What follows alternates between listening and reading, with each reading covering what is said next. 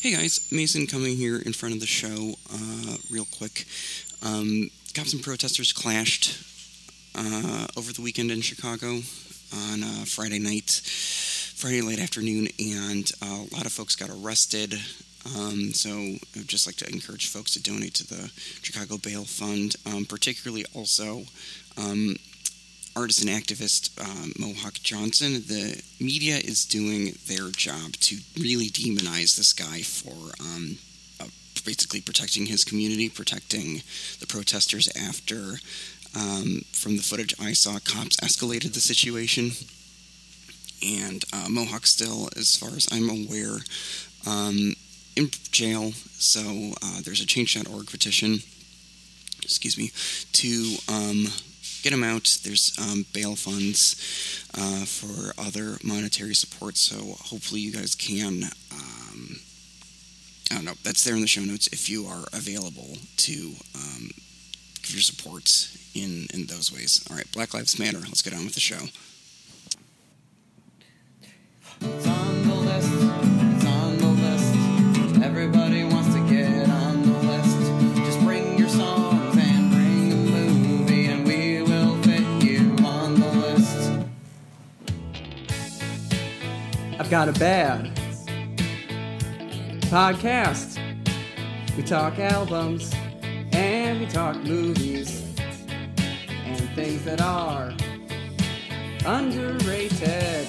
Want to thank you for listening. It's on the list with Noah and Mason. We're fun guys like Peter Griffin. Whoa. We like to make a show for you. Want to thank you. Thank you for listening. Listening to our rants. Listening to our raves. So good. Listening to our songs. Listening to our takes. Listening to our great bits. Listening to our recommendations. Cause I want to make you see a new good movie. Some songs to stream. This podcast, good podcast. We're gonna have a fun discussion. Give it to me. Bum, bum, bum, bum. Really fucking evil, bro. That is so fucking evil. I've been vibing that song recently. When was the last time you heard the song "Brass in Pocket" by the Pretenders? Bro, I don't listen to Brass and Pocket by the Pretenders. Sorry. You're really missing out. You know what? I've been listening to that song almost every day, and I gotta say I have noticed nothing but increases in my mental health and general demeanor. Well, you know what doesn't increase my mental health and demeanor is talking with me and doing this podcast. So what's good for the goose isn't always good for the gander, so to speak. I know our guest really liked that one. She is freaking out. She loves it. I can't read lips, unfortunately. So why don't we just say what we're doing here, folks? This is the It's on the list podcast. This is the podcast about underrated media, movies, and more. I was thinking about the title of the show, and I think it should be "It's on the List: the podcast about underrated movies, media, ... and more." I think that should be the full title of the podcast. Okay, I can update this. I did just update it so it's easier to find. I feel we changed it instead of "It's on the List podcast" on directories to "It's on the List with Noah and Mason." But if that's what you want to change it to, I can put the rest of that bullshit, and it's going to be basically Dr. Strangelove. You're going to go to the podcast ticket booth and be like, "Oh, can I get one ticket to It's on the List or a discussion about underrated music, media, movies, ... and more with Noah and Mason." I think that's a good name for the show. All right, I'm going to introduce the guest. Our guest today is returning to the pod. She is a writer and director whose web series, Playhouse of Cards, can be seen on YouTube. She's also directed spots for Fujifilm, Marshmallow, and Amazon Prime, just to name a few. And she's a comedian, believe it or not, despite what you may think, Yes. who can be seen performing solo or with her sketch team, The Matriarchy, Not probably until the year like 2024 when we've all taken some sort of pill. That means we'll get COVID but won't die from it. But until then, you can watch her sketches on the Matriarchy YouTube page, which we will link in the description below. Mason and I both knew her independently of each other, which was actually a shock to find out. I think we literally did spit takes into our mouths, into each other's mouths when we found that out. We did. I think you were doing weird stuff. You had like a suicide going. You were like doing Dr. Pepper and like Fanta, and it was fucked up. And we are ecstatic to have her before. We were ecstatic to have her before. Now, not so much, because we're delighted to have her now. Please welcome back to the show, the one, the only, Nina Kramer. Hi, Whoa. Nina. Boys. Let me ask you, how's everyone's nightmare going? Yes! Okay! Yes! Oh my god! Okay, you really are that bitch. Yes, okay. Love that. Okay. Yeah, my nightmare, pretty crazy. Not really getting through it without some fucking cups of coffee, if you know what I'm saying. Mason, how about you? I'm chilling, man. I am living my best COVID life. You know, last time that I saw Nina, it was very shortly. Actually, this is kind of a momentous day. We recorded this episode in season 1, the first Nina Kramer episode, in my very sweaty, small apartment in the middle of Los Angeles. I loved it. It was so charming. I'm glad. But I had to eventually leave from the cat ranch. The day that we recorded that, I'm remembering this now, I had to jet the fuck out of there and get to DTLA because I had an interview for a temp job. And at that job was when I decided I was going to move back to LA. So it's in some sort of roundabout way, Nina Kramer is directly responsible for this tremendous life choice that I made for myself. You gotta go home. And I have to say, you know what? It's really been, there's been ups, there's been downs on this journey, but it's been ultimately a pleasant and rewarding journey despite this COVID stuff. So I just have to say, thank you so much, Nina. And thank you for being back and coming back on the show. You know, I tend to have that effect on people. So I'm glad it worked out for you, Mace. I'm glad that you're settling down and you're back in our, the city that started it all for the two of us. It is nuts to me that you guys definitely met each other independently. Like, not because I know you both and I'm like, well, I should have introduced you. But it was a shock to my system to be asked to be on a show with two people I knew independently of each other and could not see how you guys could intersect, but was not surprised to find out that you did. Yeah, we're a great team. We are. Yeah, I'm thinking we're a great team. I'm thinking we're a great team. Yeah, I'm thinking I'm thinking we're friends. Yeah, I'm thinking we're friends. Yeah, that's really a good John Wick impression. And I was thinking about that, the fact that you decided you were going to move back to Chicago after that Nina episode, because I agree that Nina has the same effect on me. Whenever I see her, I want to get as far away as possible. So. All right. Wow. Nice. You see what's going on here? Noah's in love with me. You see that? Yes. Yeah. Crazy. Yeah. I have Crazy. Been for a while. Textbook running away from the woman who, I don't know. I literally haven't done bits in when months. Harry met Sally, how about when Nina met Nina? Well, we talked about it. We talked about it on the last time you were on, but I met Nina literally just when I met her, it was like I walked into a rehearsal for a short film. And I literally was like, this girl does not go to school with me. Like, that's what I thought. I was like, this girl does not, I hate this. I don't know who that is. She does not go to school with me. But we're best friends now. So that's very cool. We are. We're close friends. She's one of the first people that she texted when her hair changed. So that was nice. That was always nice to get that update first. I consulted.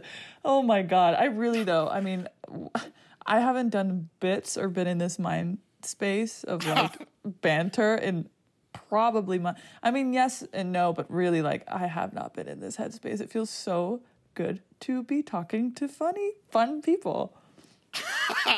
I would agree. I think it is fun to talk to funny, fun people. That is why every time that we start the podcast, I give Mason a big kiss and I go, "Mwah, thank you." Yes. Yeah, and then he immediately retracts that. He does a big old slurping motion. Give it back. I take it back. But no, this is a fun podcast. It's a fun thing to do. We have a fun show. I think it's nice to just have a respite in the week when I am not either working, and I can just kind of just do something fun and funny as best as you can during this scenario. It's been something that we are actually coming up. I think that this, it's not when the first episode drops. It's not going to be our official first anniversary, but we are coming up on the first recording anniversary of the show. Very rad. You know what? We had... Actually, it was yesterday. Yesterday, was it really? Yeah, as of this recording, yesterday was the first time that Mason and I recorded an episode of this show, and the first time we ever met in person. It was the same day. You're kidding me. No, that was a big. I feel like that was a big plot line in our first handful of episodes. Is just explaining to people how Noah and I know each other, and how this is this podcast is the document your of our friendship and us getting to know each other. Yeah, basically. Nina, I am curious. What has your I know this is such a shitty interviewee question, sure. but what has your quarantine lifestyle been? How has it changed, or has it changed? No, it's a couple things. I live alone, so it's been pretty chill. I grew up spending a lot of time alone, so when it all kind of stopped and came crashing down, I was like, oh, this feels normal. And it doesn't bother me. Right, I like it. Sure. Now. Yeah. But now I'm getting a little stir crazy. And I miss the arts. I just miss shows. I miss doing shows and hosting shows and music and community events and things like that. I miss going out, and I think something in quarantine I've realized. I've always felt like an old person, but in quarantine I've been like, oh my God, I'm fucking young, and I haven't done anything to feel young, and I'm so excited to kick in all the doors and be young. But right around when quarantine started, I actually made right before quarantine started, I made kind of the switch, not from directing. I'm still obviously a director, but I wanted to write a TV show, and my team was kind of pushing me in that direction. So I spent the first 4 months of quarantine, writing a TV show and a Bible and everything, and then spent the last 2 months taking it out and pitching it and stuff. So it's been fun and busy in a different way that I haven't engaged with before, but I love it. And I think writing for TV is something I really love, and it made me feel really creatively fulfilled. So I had a project work-wise that I was working on kind of day in and day out in a really fun way. So it's been okay. It's been okay adapting to it. It's been okay learning a lot of different lessons here and there, I think, as we all are. But I'm also, this is so silly, but I grew up with a terrible fear of people getting sick. Wouldn't go to school, was terrified of flu season. I'm talking second grade to sophomore year of college. And I kept it really under wraps. And oh my God. Really bad. Went to therapy for it, everything. And I had to quell it because every flu season that would come around, I'd be like, oh fuck, panic attacks. I can't go to school. I don't want to touch anything. People would be like, well, share your drink. And I'd be like, no, I don't want to do that. And people would be like, you're such a fucking loser or whatever. And I'd be like, no, I don't want to get sick. And now everyone is like, oh, I don't want to. And I'm kidding, obviously, because COVID is very serious. But for whatever reason, it's those years of trauma of being afraid of getting sick prepared me for this, where I've been totally fine. I haven't had anxiety. I haven't had panic. Wow. It's the opposite effect, where I was like, oh, I've literally been training for this for, probably 15 years, and I just feel fine. And I was like, oh, we'll be fine. You guys will go through it. You're all going through it for the first time, where you're scared to get sick. You guys are amateurs at the paranoia of being sick. I'm like, yeah, we should have had safeguards when we were ordering coffee. What are you talking about? It's my dream come true to have sanitation in every corner of every place. I really, really, really want once post-pandemic, the two things that I want to stay in place One is masks, because I think masks are really cool and sexy. Oh my god! Just seeing this part of someone's face at the looking into their whenever eyes, I see a mask, I'm really like, cool. yeah, that's sexy. Holy shit! Yeah, Take dude, it I off. think it's pretty tight. Yeah. The other thing that I want to stick around is maintaining a safe social distance at the grocery store. I do not want people up on me when I go to the Walgreens anymore. I want there to be people just always 6 feet apart from me when I go to Walgreens and check out after pandemic, and I really hope that sticks. That's incredible, Nina. I'm very proud of you and the work that you've done so far during pandemic, and also the work that you did to prepare yourself for pandemic that you didn't The even real realize work. you were doing. Yeah. The real work. Yeah. I'm sorry. Are you? I don't. Yeah. Are you talking Pretty to someone wild. named Nina? All I see are two people in the chat named Mason Jar and Moon Sand. So, not really sure who Nina is. I can't tell which one is which. But enough of this bullshit. Okay, just enough, you guys. I try and run this pod like in a little fun way. We talk. It's fun or whatever. But I want to talk about music and movies now. Can we do that? Okay, you are falling apart. If you wish, sir. If you wish. Yeah, I am falling apart. I'm a fucking mess. This is a 2-guest choice this week. We have not even a full-length album. It's an EP and a feature-length film from our guest this week. The Hell yeah. EP is literally I think by the time this comes out, it might be a full 2 months old, but it's not even 2 months old yet. It's only been out into the world for like a month and a half. And it is, of course, I'm Allergic to Dogs by Remy Wolf. Claps, claps, claps, obviously. Claps, so claps, fun. claps. I can't wait to hear your thoughts. I literally cannot Nina. wait. Well, I want to hear from you first. Actually, I have a theory that I want to run by you, and you have to tell me if this is true or not. Hit me with it, baby. So I'm doing a little research on our girl, Remy Wolf. She's a Bay Area transplant, but she had been living in LA for 7 or so years, is what it said on the articles that I was reading. She graduated from USC in 2018. So, Nina, do you know Remy Wolf personally? Is this a personal connect? So here's the thing. At USC, I was friends with a lot of musicians and still am very good friends with them because, as you guys know, I put on this kind of music and comedy show in LA. And it's a really tight community, and the Thornton kids are extraordinarily talented. Most of them drop out because they're so good that they're just like, we want to go do our thing. I never met Remy. I never met her. And actually, it's funny because we do overlap in a lot of ways and we have a ton of friends in common, but I didn't know about her until a month ago. Like, I had a friend send me a song maybe a few months ago and I was like, oh, I really like this. But, she only had singles out at that point, I think. And then when Allergic to Dogs came out, because she was supposed to tour with Benny, and Benny sings that song Super Lonely or Super Lonely. You know that TikTok song? I think I'm familiar with. Maybe. I think. La, But la, keep la, going. la. I'm gonna look up Whatever. Benny here. It's really good. It's really fun. It's such a fun song. And it was a big quarantine hit at the very beginning. And so Benny was supposed to go on tour, and she's this New Zealand artist, and she was going to have Remy Wolf open for her because they're very similar, very fun lyricists and kind of these pop artists that kind of pull from all these very kind of obvious threads of influence.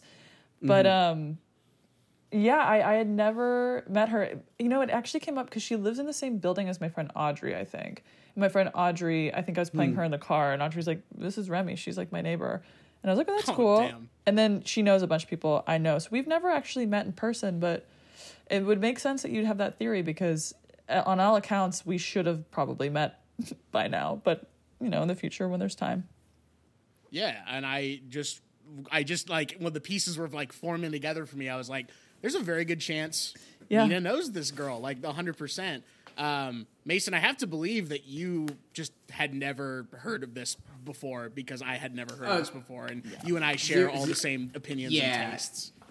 As is well documented on this show, Noah and I agree on 100 on every single thing. No, this is a completely new artist to me, and it was very exciting when you suggested Remy Wolf because I was like, I don't have any idea who this is. I don't know anything about this EP. I don't know what an EP is. I'm very excited to. I saw the transcript of Mason's text. Every person is contact. Hey, just checking in. What's an EP? Just to every single person. Are you for real? No, I am familiar with the concept of an extended play. That was just a little funny haha joke. But that's Remy. All to say, Remy Wolf new to me for this podcast. Same. Yeah, absolutely Remy's, same. She's tight. All right, great show, everybody. This has been It's on the List. Yeah, you can check out the show at.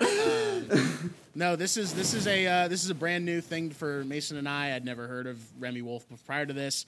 I'm very glad that Nina brought her into my life in our little group text that we had when we were trying to get this show together. I purposely omitted information that Nina really wanted, which is what is your favorite song off this EP, which I will not reveal yet. I'm still not going to reveal it because I have consummate host. A little bit later, I have a little thing for us to do regarding this album because I found another cool little article where Remy actually speaks to each track on the EP, so we can sort of go through that there. But cool. Can I ask you, Nina? What were your first impressions when you heard I'm allergic to dogs for the first time? What were some of those big buzzwords or those big ideas that were going through your head? I think every song on this EP is good. Like, cover to cover, bangers. But what I love about it is every song is so different. Like, Totally. It is not... Yeah. She has a sound, and I think it's her voice and her cadence and her kind of way of singing, rapping, however you want to kind of categorize it. But I think she's right on that line too. Like, yeah, and that's really cool. But keep going, Nina. Yeah, no, so when I heard Down the Line, because I was like, I'm gonna just listen to this EP, and Down the Line is the first song on the EP, and it just is sonically so good, melodically so good, and lyrically so fun. Like, that's the one thing about this album I love and appreciate, and there is kind of this movement, I think, in music towards this, which is like really fun lyricism. And obviously, like, hip hop and rap has always had their finger on the pulse of fun. Hi, Mom. But hi, Mom. Hi. She can't hear you. What's up, Mom? Hi, how's it going? Yeah, no, very cool. But yeah, I mean, there's just a levity to her performance, and it feels so, like, impulsive and kind of improvised, where I'm just like, I believe this girl is just having fun and is... I don't know. It's really... I've been trying to think about it because I obviously knew I was going to come on the show and talk about it, but there's part of the reason I love this album is because I can't put my finger really on what that X factor is, and I think that's a good thing, where I'm like, I just really respond to it, where I'm like, yeah, I get it in my bones, I get it. I think that I'm on the same page as you with this because I really just, the first time that I listened to it, and then with each subsequent re-listen, because this is a really easy album to, I'll just say, take, you know? Yep. And it's because it's 16 minutes long, basically. It's 5 tracks. But just the energy and how vibrant every single song is on here, and how it's not... and they're distinct songs, too, you know? It's not like everything's kind of samey, but they do all come from the same voice, like you were saying. And it's a voice that I think is really, really exciting and is really it's really exciting. Vibrant was the other word I used earlier. And it was just a really cool listen that it kind of begs you to just put it on repeat. Like, as soon as it's ended, just start right from the beginning again. And you just have to restart it. And you're like, I don't care, man. Like, I am vibing. I am feeling, like, good and cool. She has this, I think the X factor here for me is just like her sense of swagger that she has. Yeah. Like her very specific, like, Remy Wolf swagger. And swagger, I think, is a thing, especially with musicians, that can be so artificial and musicians can definitely try to adopt like that as their identity, but it ends up feeling so hollow. Here, like, she just has such a confidence in her, just I think herself, really, which is the other thing that I really responded to. Well, she's like... that makes it... Oh, no, I was just going to say, like, she's so creative, and a lot of what I appreciated the first time I listened to through it, or to it, or through it, or whatever, I didn't know where it was going. Like, she will change, she'll pitch shift, she'll just drop in new sound effects. I was just like, holy shit, I don't know what or where the song is going to go. And it made me love the songs even more because I felt like I was in kind of on the joke or like the secret of the song. So when the song would replay or I listened to it again and again, I knew where she was going and I like felt a part of it. I don't know if that's part of it too. Sorry, Mason. I didn't mean to cut you off. It skipped on the Zoom. You're and I totally thought you stopped, fine. But... No, I think you made a good point. You're totally fine. Cut me off all you want this podcast. Otherwise, I'll just keep going. Please cut him off whenever you want. I think it's your turn to share about how you feel about this album. So. Are you holding an avocado, by the way, Mason? Is that an avocado you got in your hands, or no? What is that? This is the case for my Raycon earbuds. Oh, yeah, well. Where do you keep them inside of an avocado though? So yeah, that's really creepy. Kind of fucking freak. What a freak! Absolute yeah, you telling freak. me? I do a podcast with him. You should try doing a podcast with this guy. No, I think that everything you guys are saying is totally on point. It almost makes you have to pay attention. Yep. Because everything is so different. You can't just be lulled into it, which there is some music where if you're just sort of lulled into it and you're going into a trance, it's more effective. A lot of the time, like stuff that's nonverbal, I feel that way about. But with this, it was like, okay, first we're going jazz and then we're going fusion and then we're going straight up rock. In a lot of ways, as far as like her persona is concerned, it kind of reminded me of Oliver Tree. I don't know if you guys are familiar with Oliver Tree at all. She's got a little bit more like earnestness, I guess, than Oliver Tree does. Oliver Tree's a little bit of a troll, a little bit of a memester with his like online persona and stuff, whereas she feels like she's a little bit more like spunky and a little bit more just really trying to like give you a good song. Whereas Oliver Tree, it's like you're looking at how he's dressed and how he's dressed versus how the voice is versus what the song is actually about. I heard a couple specific influences here. I don't know if you guys are familiar with some of these, but I heard big time Caro Bonito vibes from I don't know who that is. Mace, you know who those guys or those people are, don't you? A little bit, yeah. I like that comparison there. I was gonna say that I think that there's. Do you have more influences? Because there's one reference in one of these songs that I really liked. Yeah, the other one that I found, like almost weirdly, like it almost was like the invocation of like a spirit or a muse of this person, because this person I don't think had like a huge, like amazingly long like path to, or not a path to success, but like a period where they were super successful. But I also felt big time MIA vibes, Paper Planes and all that definitely shit. heard MIA. Yeah, definitely heard Massive. MIA there. I thought that there was a little bit so in Hello, Hello, Hello in the bridge where she goes Starflower and coffee, you can put her in the pocket. I got very excited because there is a Prince song off of Sign of the Times called Starfish and Coffee. And Prince sang that on the Muppets in the 90s. Hell yes. And there's little starfish there. So I heard a little Prince too, I think. Oh, yeah. And Prince is another artist that I love and has, I think you could describe, has their own individual swagger. And I miss Prince, so it's very nice to hear something that this is like such a dumb side, an aside that you can totally cut this out. But you know who told me that Prince died was Mason? Who? Oh, I don't know if did you ever do comedy studies?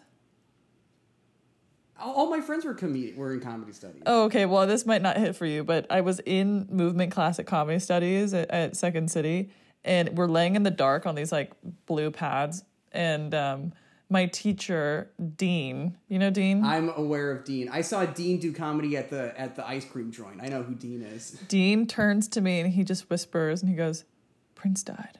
And I'm like, what the fuck? I was like, and my friend Eric Henry, who's awesome and is in Chicago, is to this day the biggest Prince fan I've ever met in my entire life. And he was in that movement class. God. And I went, oh my God, Eric doesn't know yet. Eric doesn't know yet. And I'm going to be here when he finds out that Prince is dead. Like, it was such a trippy thing. But sorry, yeah. I think Remi Wolf definitely takes a few pages from Prince or is influenced by Prince. Is there any other influences that you heard, Nina, that we didn't touch on that you're like, oh, wow, that sounds exactly like this or sounds kind of like that? No, Prince is a really big one. It's so unique to me, but it is also familiar. That's why this EP to me is such a mindfuck, and I don't have very many, things to wax poetic about because I just truly enjoy it, and I know why I enjoy it. I love the spontaneity of it, and I believe her as an artist. Like, I think that there is kind of this, there's this kind of movement towards a performance of sincerity in our modern world, like with media and everything, where people are kind of performing sincerity. Yeah. And the better you are at it, the bigger the audience and the more you're able to kind of influence people.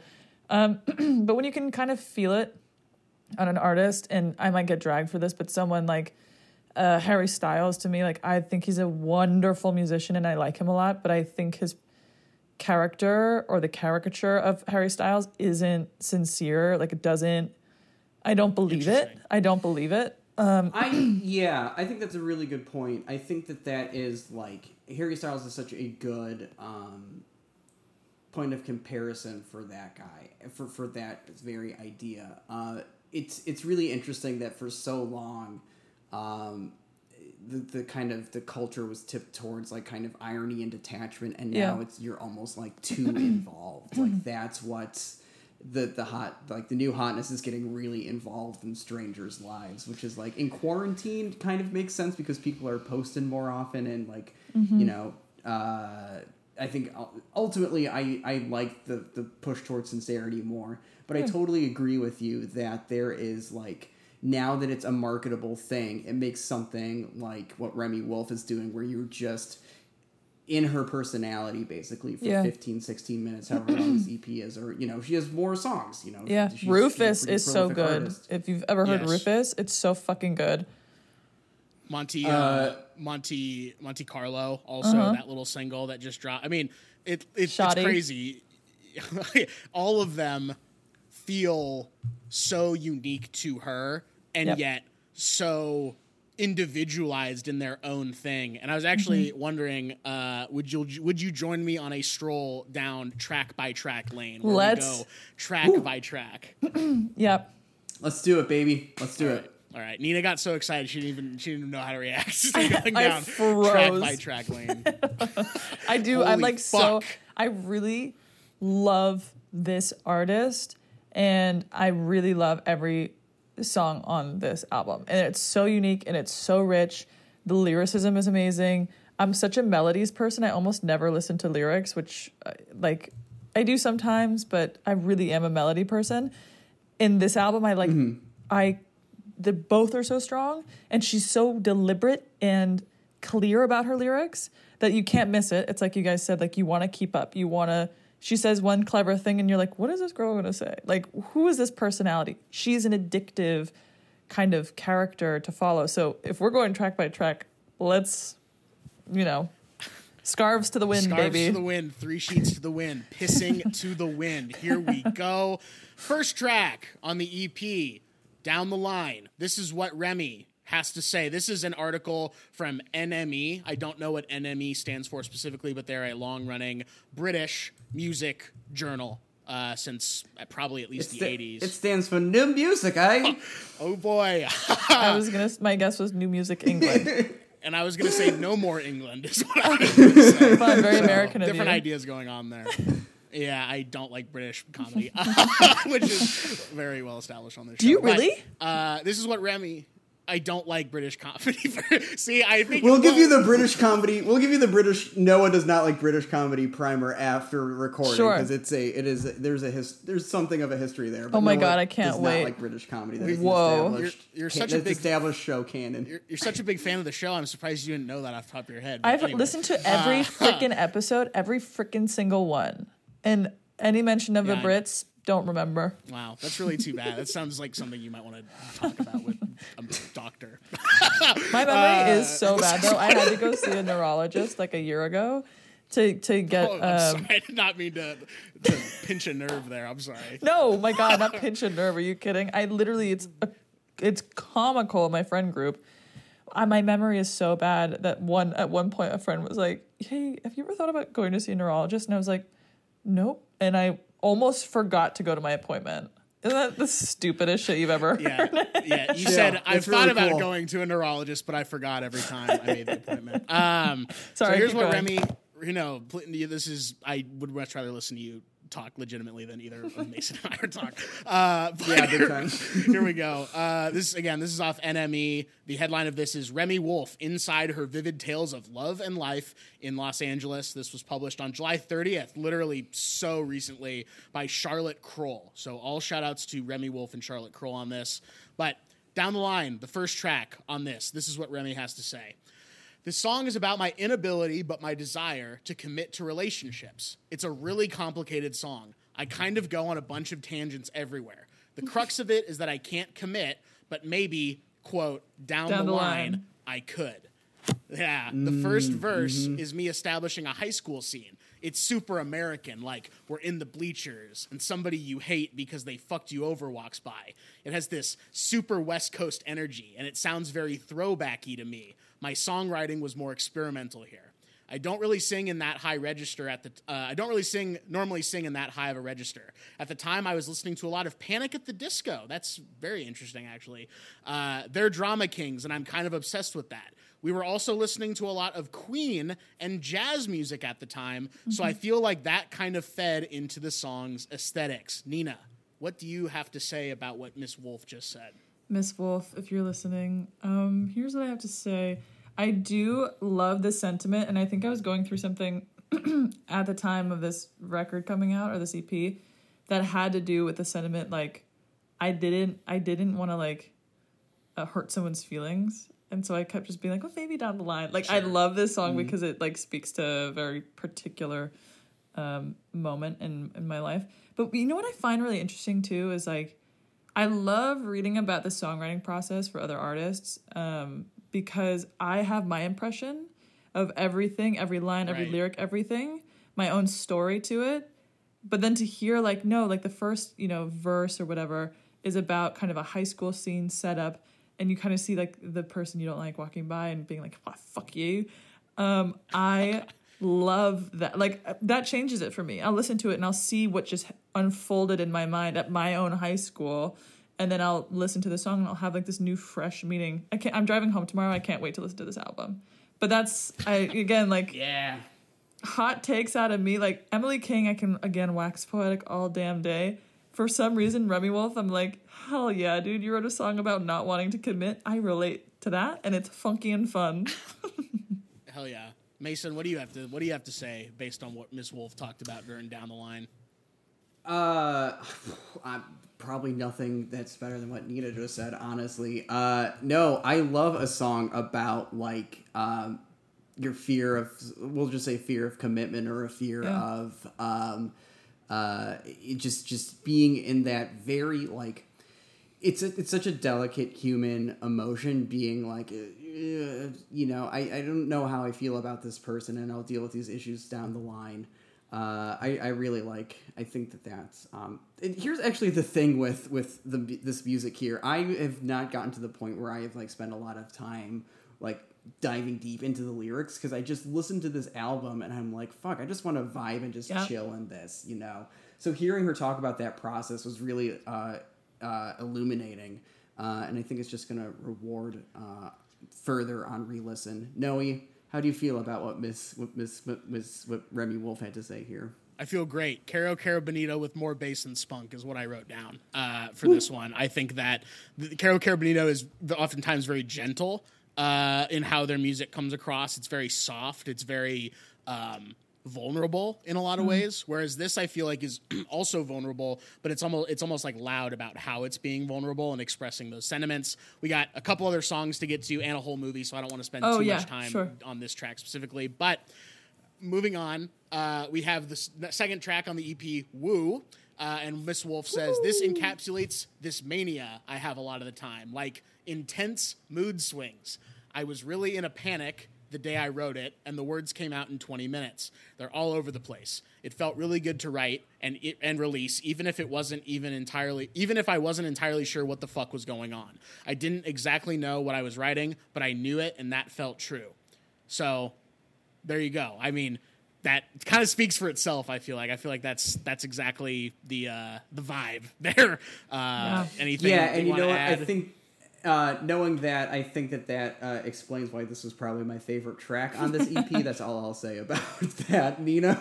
Dude, I have so many. I've listened to this EP so many times, and I've had moments where I've had phases with every song where my favorite song will switch. First time I listened to it, Down the Line was my favorite. Totally. And then it was Woo. And then it was Hello. And Hello was huge. Like, I couldn't stop listening to that song. Yeah. I always skipped Photo ID, but it's everybody I know's favorite song on that EP. And then what's the last song? I'm blanking, Noah. Disco Man. I fucking love Disco Man. But right now, in my little life, the phase I'm going through is Baby Photo ID.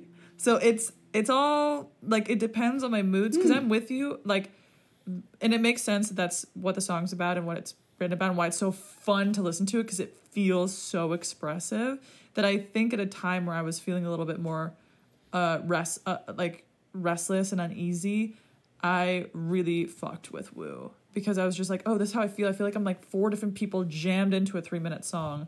And that's like the experience for me on that one. Totally. And it makes 100% sense based on how she wrote it. It all just flew out of her at once. Yeah. Mason, any other thoughts on Woo? Nope, we can keep moving. Okay, perfect. This I will just say about Woo. It had almost like a Mariah Carey-esque 90s backbeat, I feel like, which was very cool. Yeah. And in juxtaposition with how the lyrics are to this. Next, moving on. Hello, Hello, Hello. It's about this man who is living in New York. I'm sorry. Whoa. It's about this man who is living in New York, had a girlfriend there. I think there's a little bit of a typo there maybe on this article. Hello. Sorry about that. I hadn't seen him for a long time, but he came out to California and we started a relationship.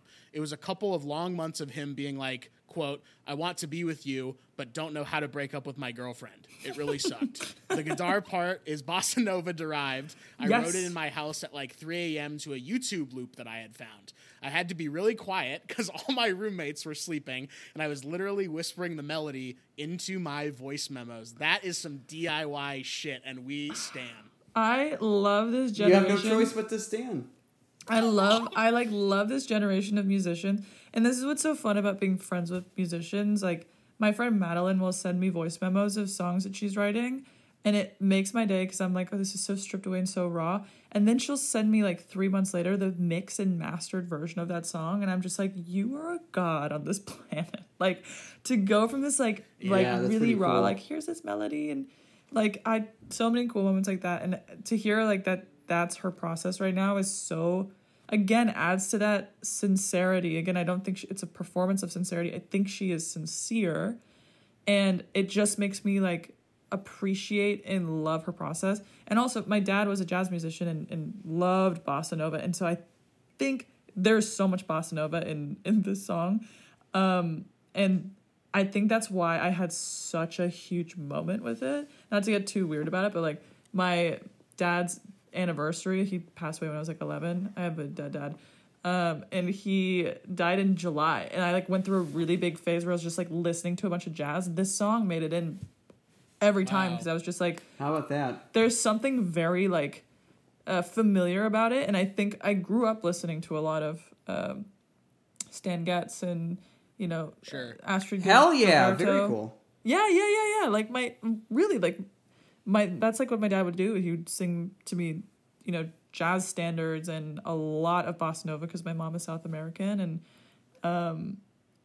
so I think there's something in that song that really strikes a kind of like trauma chord where I'm like, oh, I really love this. Feels familiar. It feels like home.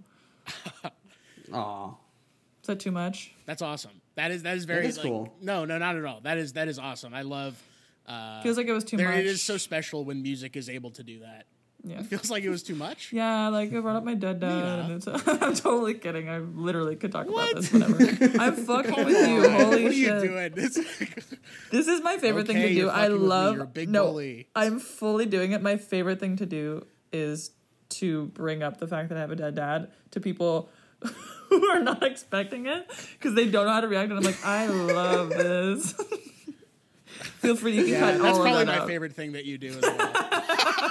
I love when you're always like, yeah, my dead dad. And I'm like, oh, yep, this is my favorite thing you do. This is so cool. But that's a really nice little story. I don't know if, I guess we'll keep it at this point. You guys do whatever. I mean, you guys you cut however you want to cut. Mason, any other thoughts on Hello, Hello, Hello?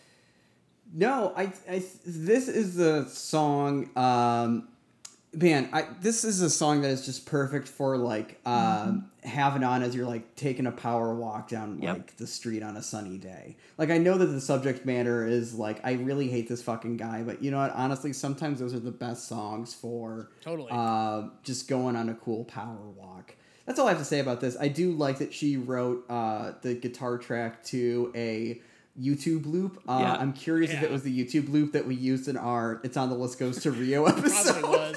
Probably was. Which would be really fucking cool.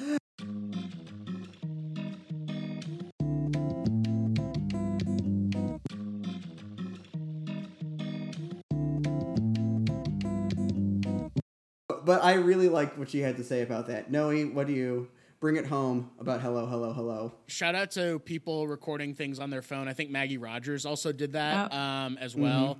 And when I did my famous listen to a new album every single day in February, at the time, whatever the name of her album is, I can't remember. What is her name of her album? I can't Leave remember. a Light On, I think. Was that Heard You in a Past Life? Heard You in a Past Life. Heard You in a Past Life. Yeah. Yes. That was my favorite album at the time that I was listening to all those different albums. So good. I would probably put Brave Faces Everyone by Spanish Love Songs, the former album of this show, on there. But the only other thing I have to say about Hello, Hello, Hello is that this is where I heard the MIA influence. Yes. Time. It felt like tropical MIA. I'm on the beach listening to a blended up version of MIA.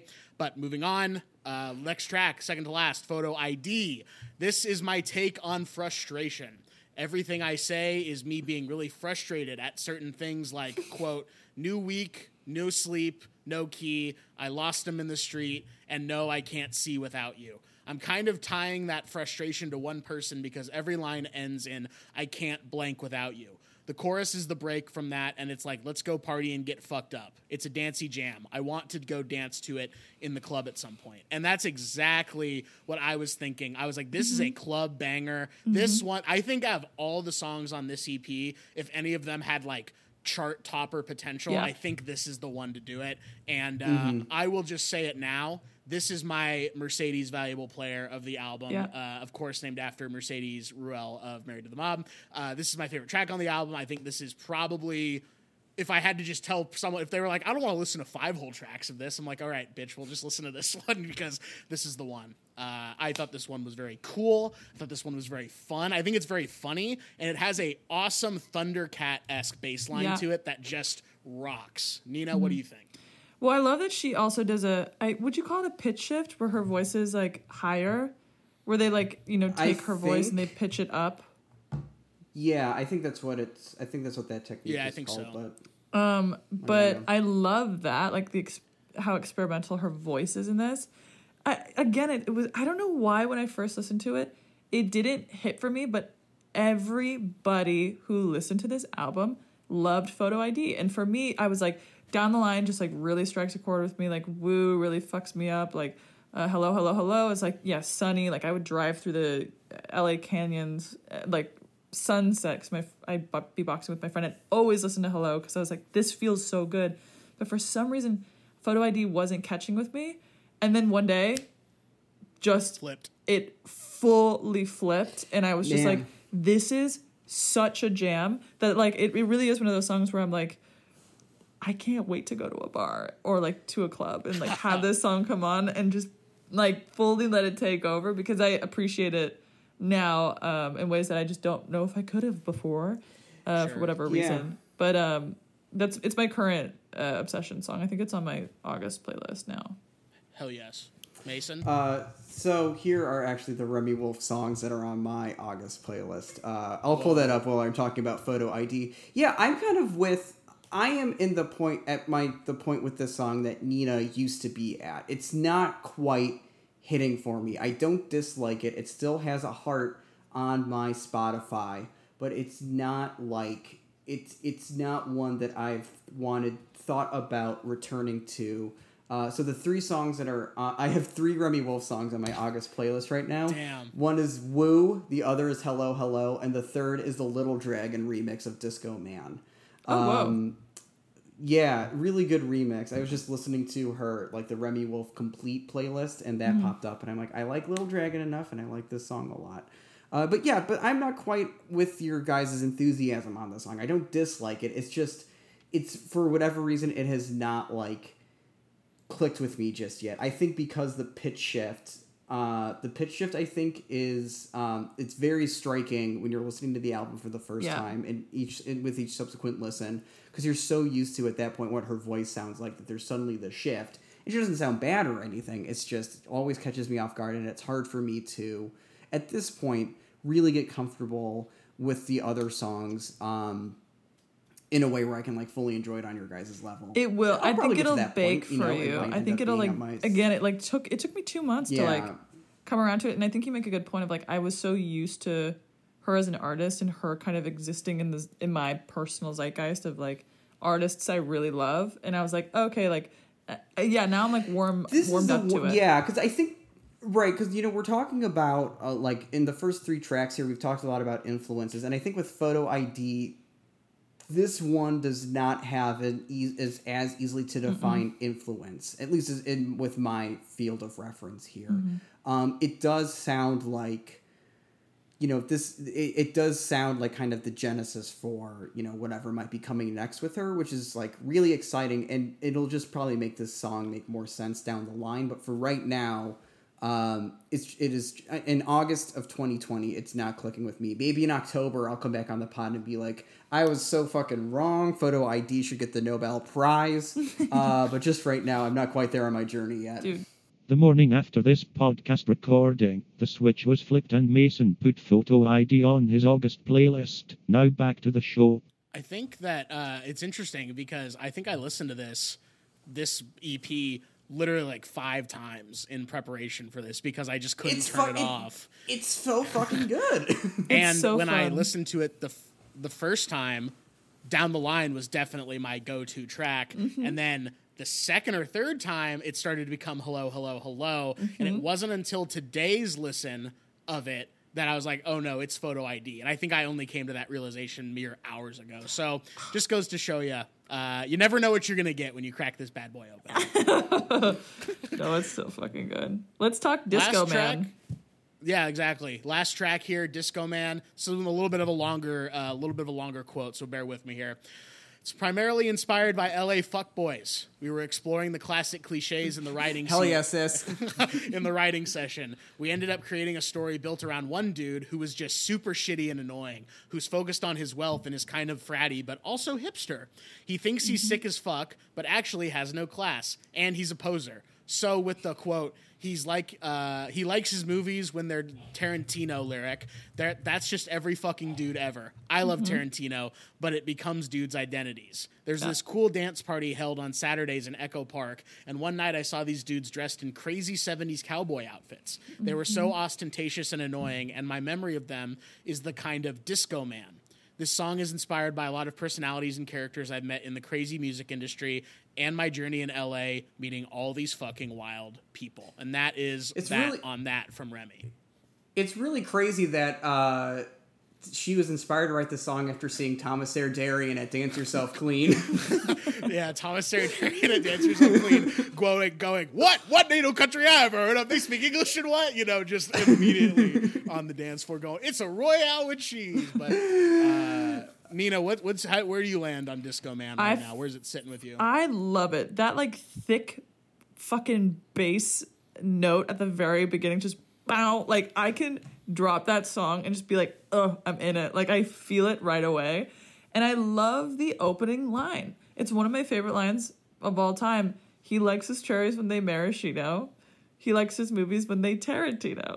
And I just I feel so terribly white, literally speaking it phonetically, but I really do just love those lyrics so much. And I don't know why they're so empowering, because she is, you can tell by her demeanor and her kind of posturing on this song that she's fuck this guy. And right. I know that guy. I went to film school. I'm in the comedy scene. I know that fucking guy.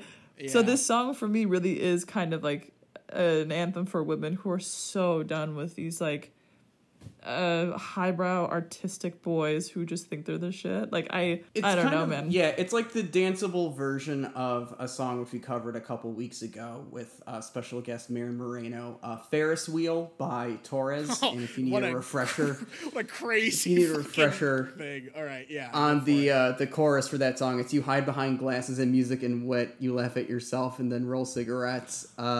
Definitely, I think there's a generation removed between the Ferris Wheel man and the Disco Man. Definitely. But they're describing a very similar phenomenon with men in artistic scenes. We will just say that there is definitely guys that show up to those scenes just to be seen in the scene, and they're more or less the same person.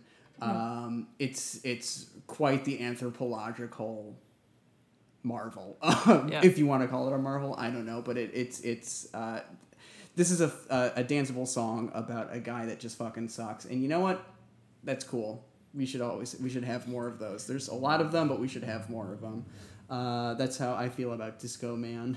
That's interesting, because this is the one that's not quite hitting for me out of all five. Whoa. Interesting. Yeah, this is the one that I'm not fully on board with yet, but I actually like your guys' breakdown of it more and Remy talking about it more than I actually enjoy listening to it. I don't know if it's a discrepancy between what the lyrics are and what the beat is that I'm just not into, and I'm not vibing with the beat, or I'm not vibing with the lyrics, or whatever it is. I haven't really spent enough time to fully figure it out, but for whatever reason, this song reminds me of 2000s era radio bops, and I don't know why. Whoa. JoJo keeps coming into my head. Do you guys remember JoJo? I see that.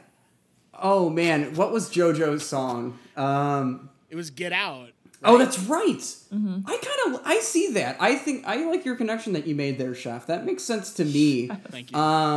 Yeah, it's very much that oh man, I do remember that era of just pop singers being really just a lot of kind of girl power stuff. Totally. And this is very much a girl power song, I think. This is a girl power EP. This is a song about the fucking ladies. You'd love to see them. That's how, I think it's also I want to say the song on the EP that has the lowest BPM. Probably. Would it probably be the slowest one? I mean, maybe. I think so. Yeah. Down the line, it would be between this and Photo ID. Honestly, I don't know. I think it would be. I think this would be the one with the slowest BPM if I'm clocking it right. So maybe that has something to do with it. I mean, it is odd to have.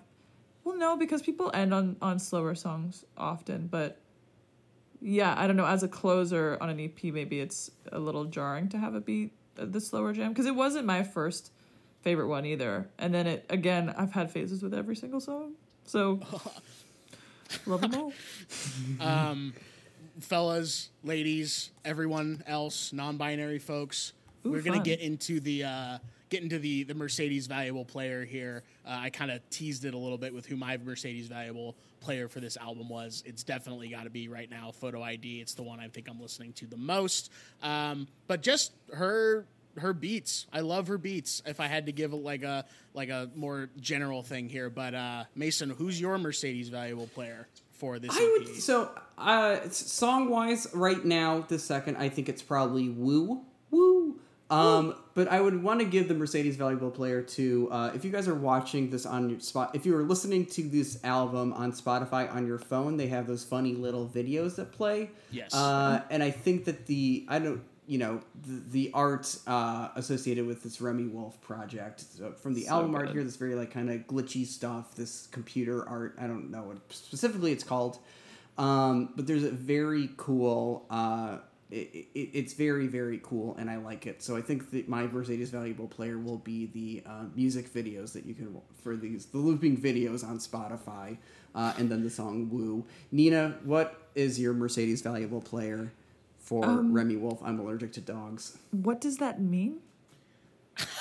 Just good whatever question. You want to highlight your favorite thing of this EP. Basically, this is a new-ish segment that we've premiered, so we are still figuring out. We're still in the training wheels phase of this. I like the idea of like your favorite element of it, because I don't know if I could pick a favorite song. I could pick a favorite lyric. I could pick a favorite. They all make me feel so different. I think like tomorrow I will think about putting on Photo ID because I'm like, oh yeah, I want to like listen to that song. But I've probably listened to Hello the most, but also Down the Line makes me feel the most. Like I don't know. So I would also pick an avant-garde element of her current live sessions that she's doing to promote the album with her guitarist. She's doing these kind of like live that's cool performances. Really cool. Yeah, and I love, as a director, like with music videos, I love doing live performance videos. It's my favorite thing.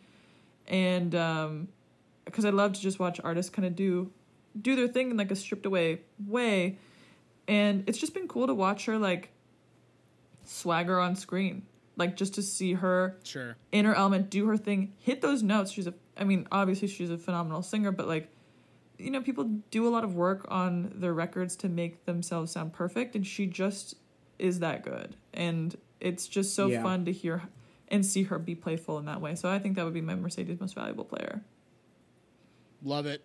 We love that. Mason, you recommend this EP? Full recommend. Listen to it right now. Pause the podcast, listen to the EP, listen to it 6 more times, and then come back for the movie discussion. Noe? Yeah, full recommend. Nina, do you recommend this? Hell yeah, but here's how I want to recommend it. Okay. It's got to be, if you really want it to hit right the first time, in my opinion, it's got to be after 4 p.m. on a summer day, and you're in your car, and you have it cranked up. Like, okay, you want to catch the fucking wave of how good this EP can make you feel. Yeah. Don't go on a run at 11 a.m. Don't listen to it at 9 p.m. when the sun is down. Go at like sunset with a fucking friend or two or alone. Very empowering album, and just cruise for 16 minutes wherever you're going, to in and out, to fucking drive around, get out of your house, whatever you have to do it at that time of day. It hits differently. Speaking of cranking it so loud because it's such a fun thing, we have a movie to talk about here. I think that needs to be played loud because it's probably got the same energy as this EP, I would say. Oh, big time. Oh, yeah. Oh, man. I was going to just fucking hog the fuck wild after watching this movie. Just really rampaging around my fucking apartment, throwing some axes in my backyard, you know, doing really manly shit after watching the movie this week. Very tough and strong. Yeah, very cool, very scary of you, Mason. Today's movie, I can't believe we still have a movie to talk about on this, but the movie today, of course, 2004's Jonathan Glazer's Birth. All right? Claps. Nina, you're laughing, but you picked this. So, what's the deal here? How'd you come across this movie? What's your relationship to Birth, directed by Jonathan Glazer? So my manager, I'm writing this feature, and so he'll send me comps during development to watch. And he's like an encyclopedia. He'll never admit it, and I've told him this before. And he's like, I don't know movies, and I'm like, you literally have seen everything. And he'll send me a list of comps, but he sends so many that I'm like, when am I going to watch all these comps? But he was like, you have to watch this movie, Birth. You have to watch it. It's critical to kind of the premise of what you're writing. And I was like, okay, here's the thing that's really fun about Birth. And if you consider watching it, watch it cold. Don't read anything about it. Just go into it and just like get ready to sit down into it. Now, are we on a podcast where we talk about a movie that we haven't seen and we try to amp it up so people watch it? Of course we are. So we're going to talk about it. But like, my friend Phil Vernon, who you know. Yep. No, you know. Of course. Mm-hmm. I do this thing called Sunday service at my house. And I did it a lot before quarantine where I would just have friends come over on Sundays to watch movies. And I loved it. And I had him come over a few weeks ago or maybe over a month ago. I hadn't seen him in a while. I was like, let's watch a movie. I have to watch a movie for, this comp. Here are the options. 13 going on 30, 17 again, or the movie Birth by Jonathan Glazer. Very cool. And he was... That's quite the triple feature there. That's quite the New Beverly screening series we got. I will give you $500 to guess the movie I'm writing right now. It is so all over the place, and like they all kind of intersect in this fucked up way. But these were the comps that I was getting from my manager. He's like, "These are the movies you have to watch." I was like, "This is crazy." So Phil is a film boy, and he's very well read, yep. and so he very politely was like, "I don't really want to watch Zac Efron in a second basketball movie. I don't want to watch 13 going on 30. I've seen it. Let's watch Birth." And I was like, okay, I don't know anything about it. He's like, I don't know anything either.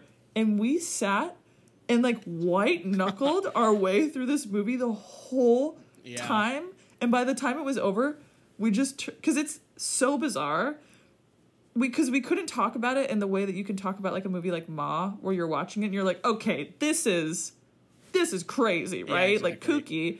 This is like so unnerving and like upsetting and confusing that we couldn't like look at each other until it was over. And then when it was over, we were like, what did we just watch? Like it was such a thrill that I haven't had watching a movie in a long time, where I didn't know what was going to happen. I couldn't predict what was going to happen, if the kid was going to die, if he was I had no idea where they were going to go with it. So I really had a fun time watching it. I cannot wait to hear I can't believe I made you guys watch this movie because it's so absurd. I'm so happy you made us watch this, truly. Phil liked my little Letterboxd review, because whenever I've more recently, I think maybe like 15 shows ago, I started just being like, for whatever movie we have to watch, I'm not going to rate it. I'm not going to say anything about it other than this is the movie coming up on the show.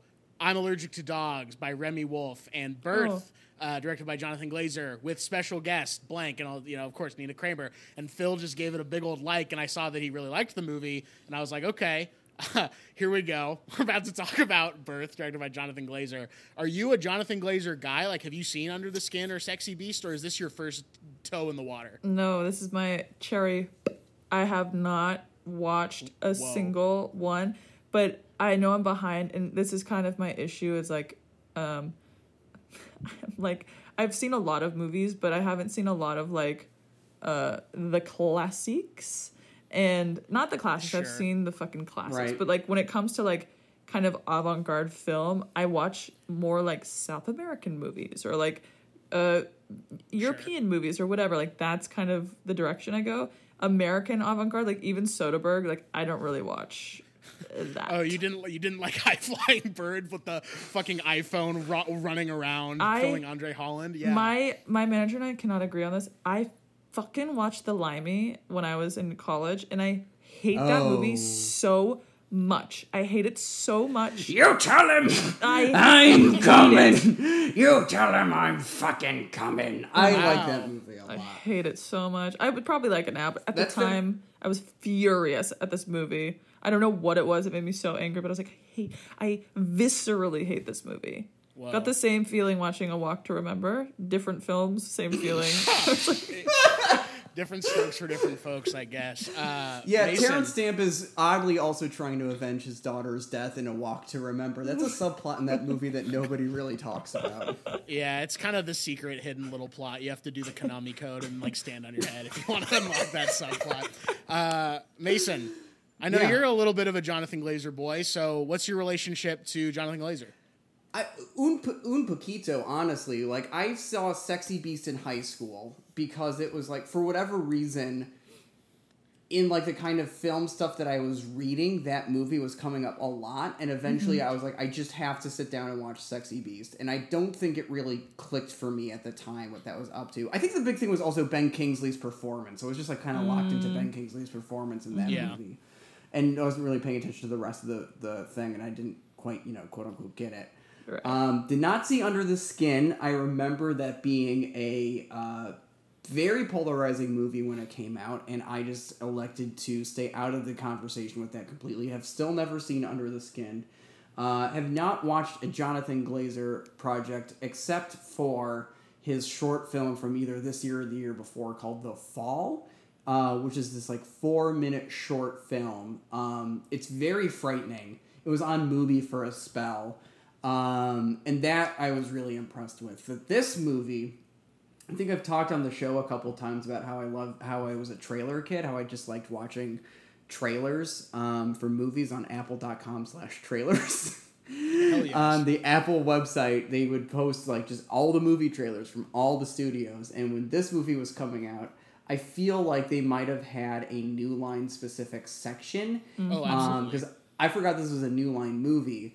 Until like it came up during like the kind of pre-credits, and I watched it. I'm like, oh, that's the studio that made Lord of the Rings, so this is going to be interesting. And I watched the trailer for this, and I'm like 10, 11, if that, and I'm just like, you're pissed off. You're like, I don't know what's going on here. And then I'm like, I don't know what's going on here. And then I remember when it came out in October of that year, or roughly around Christmas time, maybe, that it caused a bit of a stir, a bit of a controversy. Yeah. Even though my boy Roger Ebert really liked it a lot. And it was completely off my list. I would see it pop up here and there. I definitely remember the Nicole Kidman poster because I feel like that Nicole Kidman, that's very specific Nicole Kidman look was on a lot of posters at that time. She had this haircut. Like kind of just... Yeah, she had the 100%. I should tell people I got this haircut. Floated in and out of my like. I should tell people I got this haircut because I watched Birth. That's fun for me and only. Be like, okay, very cool. Yeah. You and I we're done. We're done talking. Bye bye. But it had been off my radar, even though it had been on my list for a couple years, just because it did make that trailer and the plot of the movie did make an impression on me. Do we want to tell the plot? For a long time, friend of the show. Maybe after we talk about our initial impressions, and then we could do like a kind of, pause the show, go watch it, come back kind of thing. If folks, for sure. Oh, gotcha. Yes. Yeah. So I remember watching Under the Skin in high school. With my weird friend. That's crazy. That was a high school movie for you. Keep going. That makes you really sad because you're older than me. I'm Methuselah. You listen. Just because I've said this joke before, I'm going to say it again. Just because you are a millennial and I'm a millennial Gen Z cusp, does not mean that we cannot get along. You say that too? Really? Yes, of course. Wait. How old are you? How old are you, Nina? I'm 23, bitch. Are you? Yes. I'm 23. Are you kidding me? Yeah, dude. Sorry. I've always thought you were like... Nina was hanging out with me, I'm pretty sure, when she was a straight up teenager, which is just... I was like 17 in your house. You were in my... You were 17 when I met you, and you came to that... I was 17. Damn. I had no idea you were quite that young. Hell yeah. For the audience at home, no hanky-panky, nothing weird happened. It's just like my idea of how old Nina Kramer was literally older than a teenager the first time that I met her. So this is just... I wasn't even legal. I thought you were at least like 24 or 25, like at least, which in my head is like, oh, you're like way older than me, which is not. Dude, I do the this same is very shit. pertinent to the discussion of birth now that I'm talking about it, now that I'm thinking about it. But yeah, I watched, you're very right, Mason. That's crazy. That 17-year-old Nina shows up and you're like, whoa, what? My friend? But I watched Under the Skin with my weird friend, who I don't talk to anymore, kind of an asshole. Watched it in his house. Loved it. Thought it was really cool. Legitimately. He literally said to me, watch this movie, but don't pay attention to anything that anybody says. Because he had seen it already. And I was like, oh, okay. And then I did.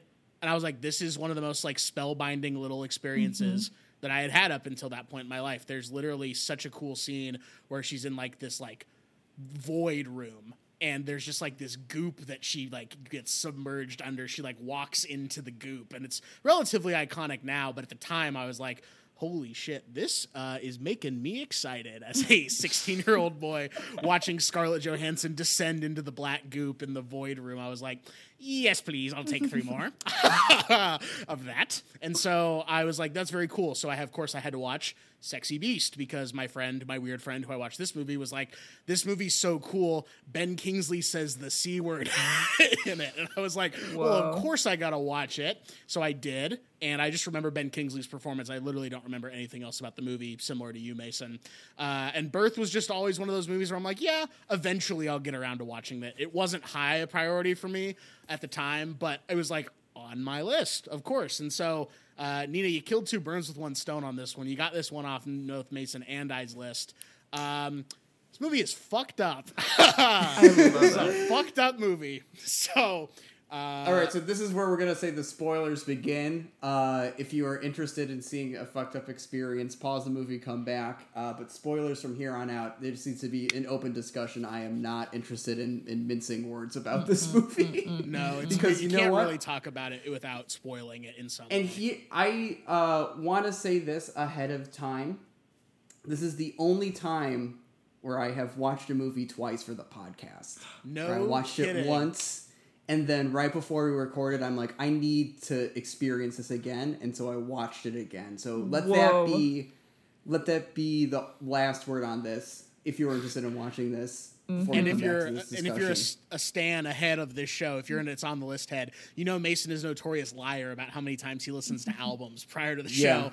So you know when he says he watched the movie twice, he means it. Like I'm feeling the energy radiating off this Zoom right now. It's also one of those movies that is such an impressionable first watch that, like, if you know, that's why I'm like, watch it cold. You can only watch it cold once. Once you've seen Birth, you've seen it, and you can't not watch it for the first time again. You can't watch it for the first time again. And that is, like, such a special experience. So if you want to watch it, go watch it before you hear what it's about.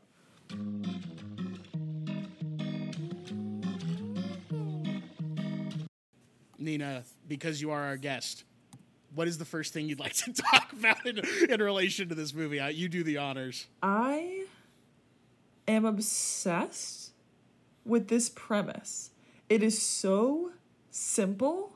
And with grief, I mean, I think about this a lot where I'm like, oh my God, what would I do? It's one of those movies where I'm like, what would I do in this situation? If I was married to somebody or someone I loved, manifested as somebody else and came knocking on the door and was like, I'm Sean, I'm your husband, you can't marry this guy. There's a part of you that has hope that's like, I mean, the planet is a weird place to begin with. So you're like, how does this kid know this shit? Where does this come from? Like, what was the box from the beginning? Like, not to be super spoiler about it, but like, I was just so excited to see how everything was going to come together. Because I truly, and when you're, when you work in film and you're a writer or whatever, you start to kind of recognize patterns and tropes and act breaks and this and that. With this movie, I didn't know it was going to happen. And quite honestly, Phil and I talked about this. This is a movie I want to remake. Like, dead ass. I want to remake this movie. But I so badly want it to go even further. Like, I think at the end of it, it was a very tasteful movie, but like, it was very like, 2004, like, it was America, like, trying to be, European about their content, like, where they're like, well, we can also be we can also have a kid get in a tub with with Natalie or Nicole Kidman. We can do that Nicole too. Kidman. Yeah, and but Phil and I were talking about it, and we were like, I wish they pushed it fucking further. I wish she killed herself. Yeah. I wish that Oh my goodness. I wish that they tried to kill the kid. I wish that the husband killed himself. Like, I just was like, there's so many ways to heighten this to like all windows in the houses are smashed kind of way that they don't. And Phil and I were kidding once this was over, and I was like, holy shit, like, I could just picture this kid who in the movie is like 10 maybe, being like 18 and like with friends he's like at a university or whatever, and they're like, yeah, like, so do you guys like have any hometown drama?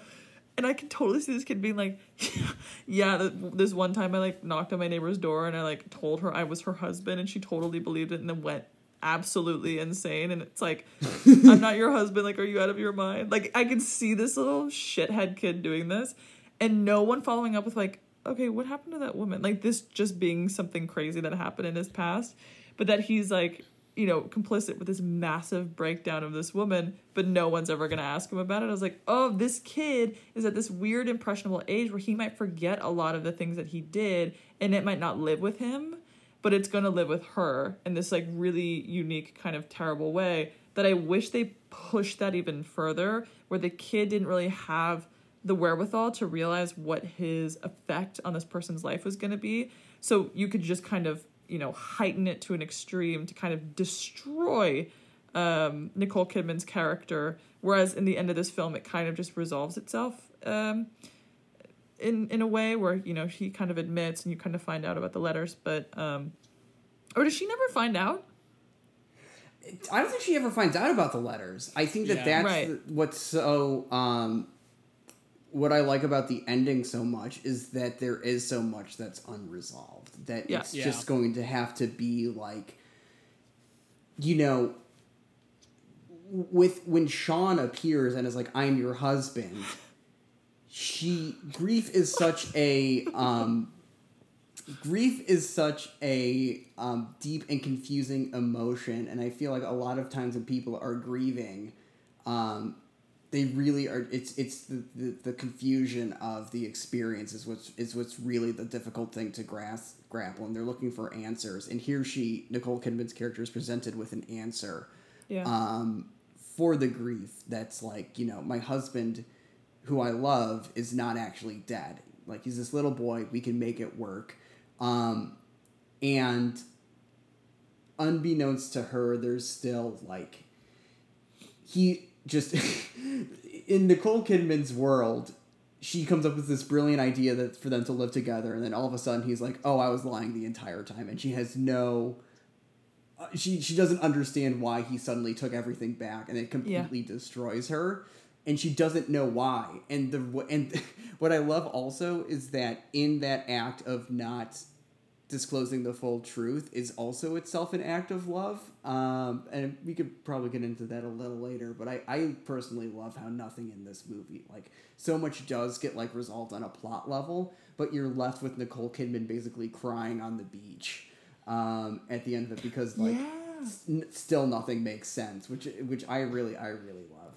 And that's exactly what I was about to say as well, because I actually kind of have to disagree with you, Nina, in the sense that I don't want it to be pushed further than it was because of how it ends.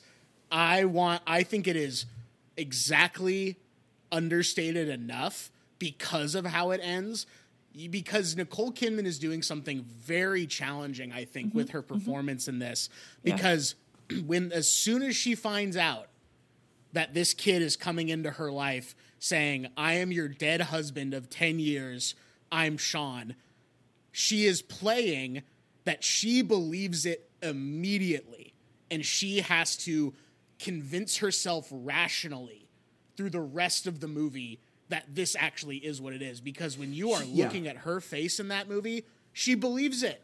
She believes it 100% from the get-go. Oh my God. Because she still misses him. Kudos to Jonathan Glazer and cinematographer Harris Savides for just really getting their money's fucking worth out of Nicole Kidman's face in this movie. She is like straight up one of the most photogenic, beautiful people of all time. And especially in this period in her career, she was just like firing on all cylinders. Oh, and yeah. she was really she's such an incredible actress who I admire so much. And I think you're absolutely right, Noah, that like her performance in this is so good because she believes it. And I don't know if it's in the script that she's repeating herself a lot or if it's a trick of the acting or of the editing even. But she spends so much time in this, or so much of her dialogue and her lines in this movie, she's either repeating what somebody else has said and inflecting it slightly different, or repeating what she is saying. I don't quite have a read on that behavior. I just thought it was notable. So do you guys like have like what's your guys' read on that? Like, why do you think that she's the character of Anna is repeating herself so much in this movie? Go for it. Oh, I think she's convincing herself. I think she's also just like trying to affirm her belief, because I'm with you, Noah. Like, I mean, he does so many wonderful things in this movie, and casting is like so good throughout this whole movie. Her like soon-to-be husband Spot is like on. the fucking worst. I'm like, I mean, Danny Houston. he's insanely well casted, and I think Natalie, why? Nicole Kidman is also so well cast, and I think she does that repetition because of what Noah said before, which is when you see her, and this all starts to happen for the first time, you see her start to believe it, but I think she knows that it's a crazy thing to believe that a 10-year-old is her husband. So I think the repetition is very premeditated in that I think it's just her character speaking out loud the context of the scene so she can be like, this is the information that I have. This is what I believe. This is what is happening. I think she's having like a psychological break in the simulation where she's like, I don't know what to believe, so I'm just going to keep repeating the basic information that I can see happening right in front of me, and that will be the truth. And it is such a, whether it is an acting choice or a script choice, I don't know. But if it's an acting choice, it's a supreme choice to make, just to constantly be repeating under your breath. It's such an elevated choice. 100%. It is crazy to think that Christina Applegate almost played this role instead of Nicole Kidman. Whoa. But instead, she decides to go with a little movie called Anchorman. Oh my God. Wow. And you know what? Nicole Kidman was up for Anchorman. It's very strange how that worked out. Damn. Very different movies on both fronts. Honestly, they got it right. Like, history, like, proved to prevail in that sense. Yeah. Christina Applegate, amazing performance in Anchorman. Yes. Like, actually, like, a great comic foil to Will Ferrell in that movie. She's got insane chops. Yeah, Nicole Kidman is doing as Mason likes to, this is actually a very Mason thing to say. Nicole Kidman is doing the most in this movie. That's such a Mason thing to say. Holy shit. We're same twins, me. What else about this? God, I mean, Jonathan Glazer is pulling out all the little tricks too. That scene where they're going to the orchestra or the opera or whatever it is. Oh my God. And you just watch them take their seat. You are on Nicole Kidman's face. I looked this up for 2 minutes, just watching her face change. And I think that's the scene where if you weren't sure if she believes it then, you believe it now. And that was like Kubrick. That was like the second coming of Kubrick, it felt like. It was like a holy shit, like, you know, spine-tingling moment, I thought, at least. There is, I like that you said Kubrick, because there is a control to just the way that information is displayed in terms of, like, just in terms of images. I feel like you could watch this movie. You wouldn't get, like, I think the details of the plot, but you could watch this movie just with the soundtracks, mostly silent, and I think that you would get, like, the kind of emotional gist of it.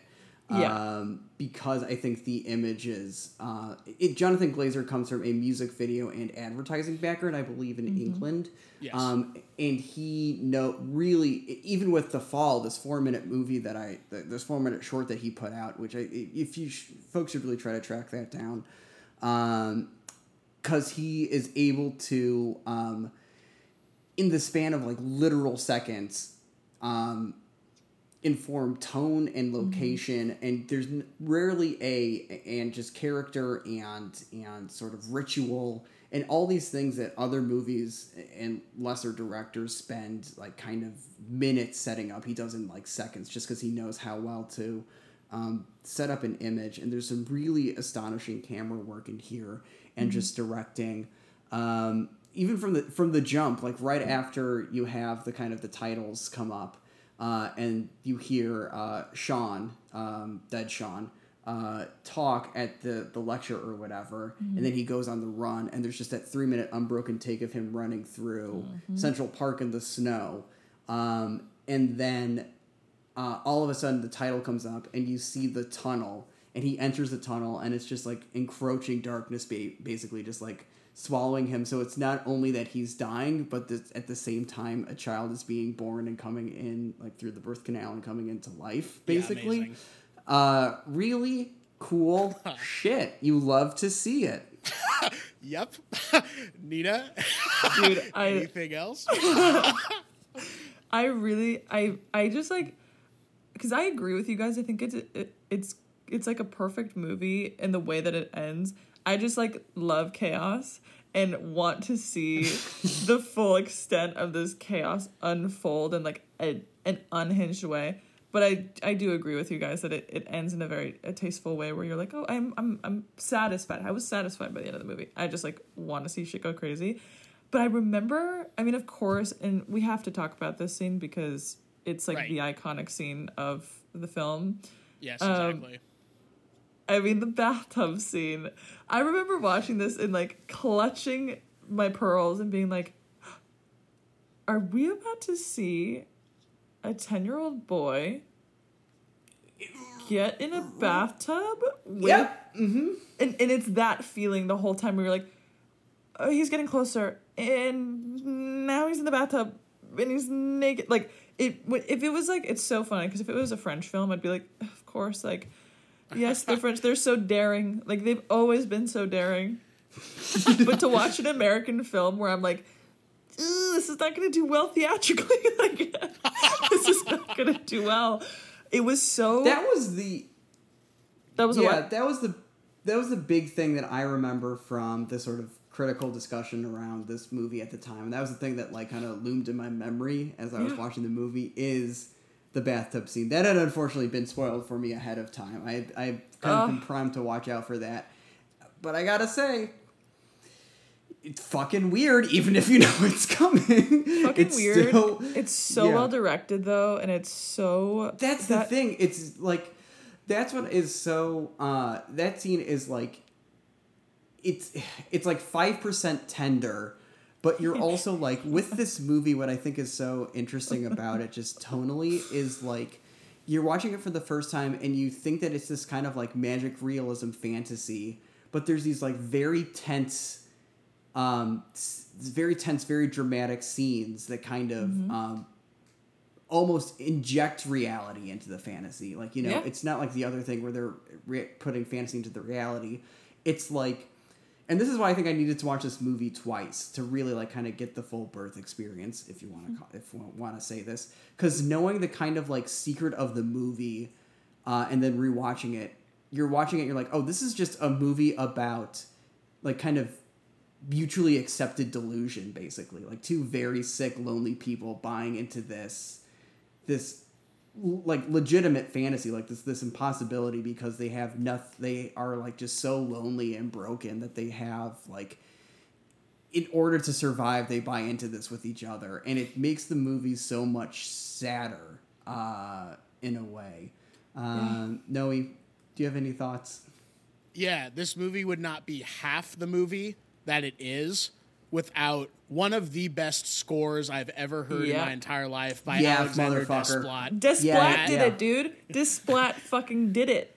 He did. It is, I mean, if you guys like that, you have to watch Under the Skin, because it just is more glazery. I don't think Desplat did the score for Under the Skin. No, that was Michael Levi, I believe. Yes, it was Michael Levi. And it's just cranked up to 11 with the weirdness, but in this, it just so emotional, so epic, so orchestral, just pushes everything just over the edge because of how understated the direction and the writing and the performances are.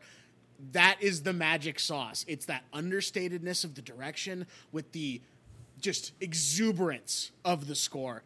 Just amazing. I literally went back and watched scenes. I didn't do a full rewatch of the movie, but I went back and watched scenes just so that I could listen to the score over those images. Like, holy shit. And the weird thing is about Alexander Desplat is that a lot of composers need a lot of time to do their composing, but I read that he can do a full score of a movie in days. And I don't know how that's possible. God damn. Because if you look at his IMDb, I'll pull it up while you guys are talking, and there's certain years where he was able to literally do like 6 movies or something like that. Didn't he do like the last bunch of Harry Potter movies too? Wasn't he the guy that did the score for the last bunch of Harry Potter movies? Yes, he's been Wes Anderson's guy since Fantastic Mr. Fox, which is like, if I had to choose my favorite Desplat score that I'm like really familiar with, and it wasn't Birth, it would be the Fantastic Mr. Fox score, because that score fucking slaps city. Yes, it does. I had no idea. That explains why he's so prolific, is he's just like a master of the orchestra. Yeah. Here's his 2011. Are you ready for this? Absolutely. There's some of these I've never heard of, but just, Mason, will you count them out, how many we have here? Of course. The Burma Conspiracy. 1. The Personal Diaries.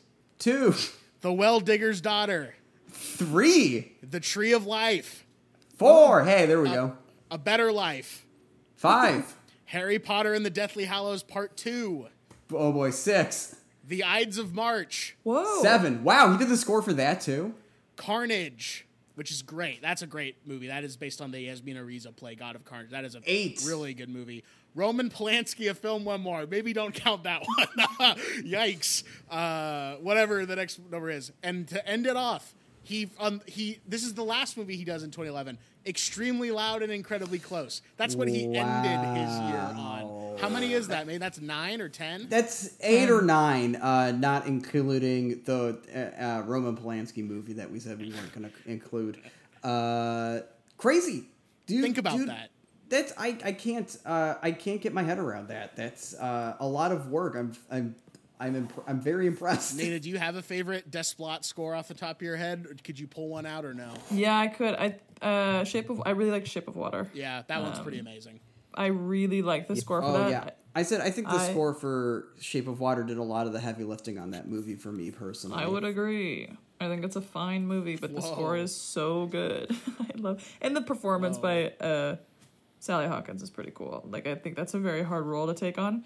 But and I think he built a fun world, but overall, because what did it go against that year? It was a big oh boy, it was like it was 3 Billboards was the big one it was up against, and then it wasn't it Get Out? Was Get Out one of them?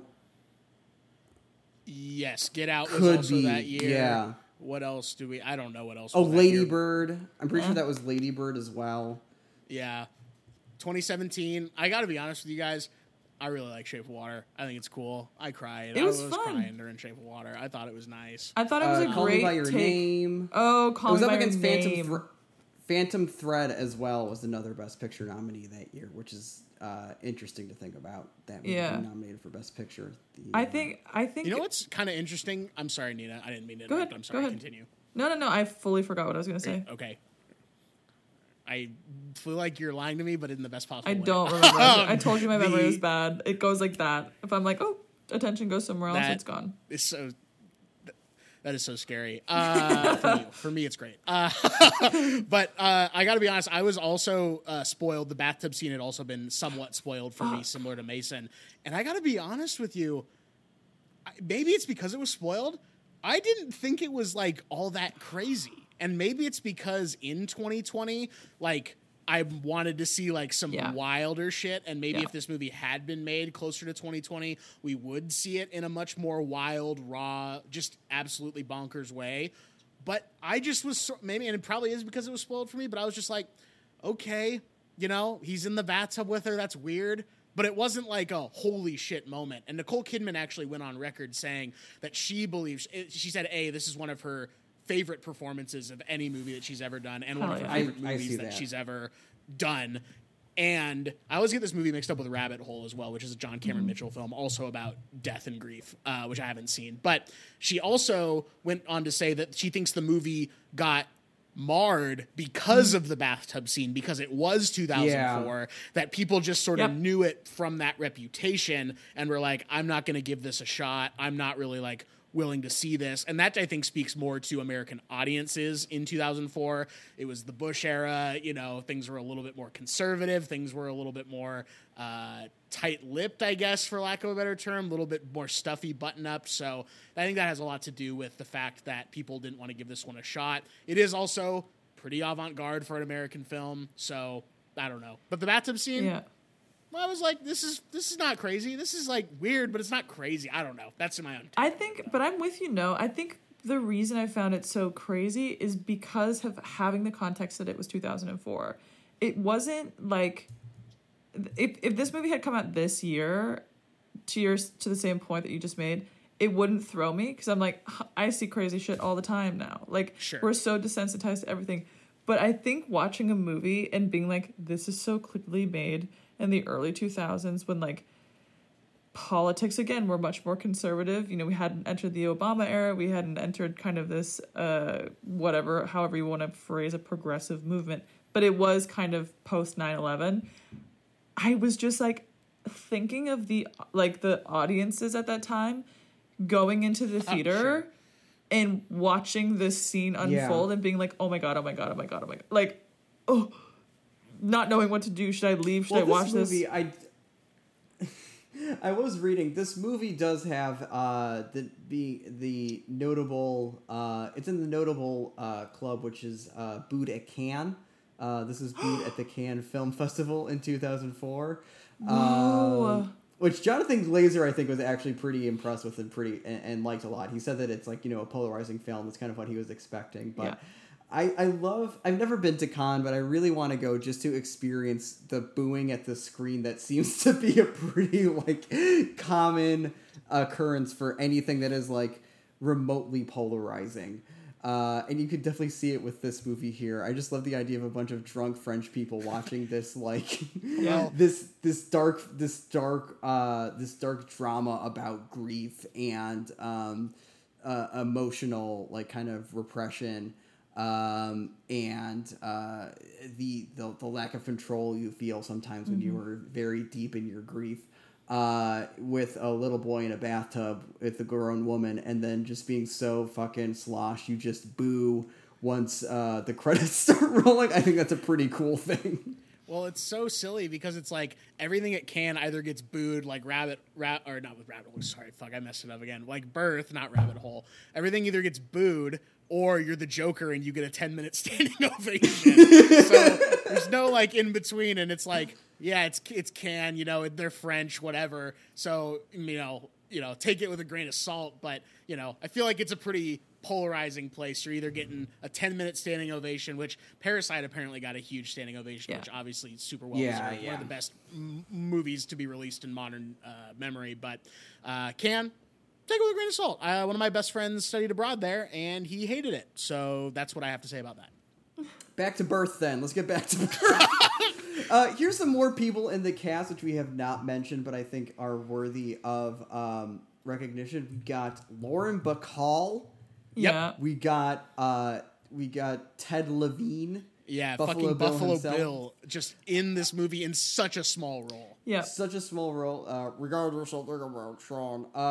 We got Anne Heche as Clara, who is the woman at the beginning who leaves to get a ribbon, then buries the box. Then we find out a secret about her later that really blows the whole movie wide open. And her husband is played by Peter Stormare. Fucking Peter Stormare is in this movie, which I only knew this movie as it had Nicole Kidman. It had that kid in it, Cameron Bright, who I think does a very good job of this movie. Oh, he is so good. Yeah. And once the movie starts and you see Danny Houston, I'm like, okay, Danny Houston in this, that kind of makes sense.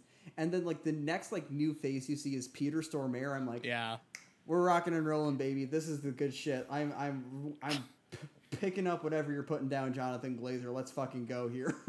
So fun. It is crazy to see such a unique ensemble thrown together in such a unique premise for such a unique film. It is insane that Peter Stormare, Ted Levine, and Lauren Bacall are all supporting in this movie when they could easily all be the lead or like second lead in their own movie. And yet Nicole Kidman and Cameron Bright are just roping us along. Who's your favorite performance in this movie, Nina?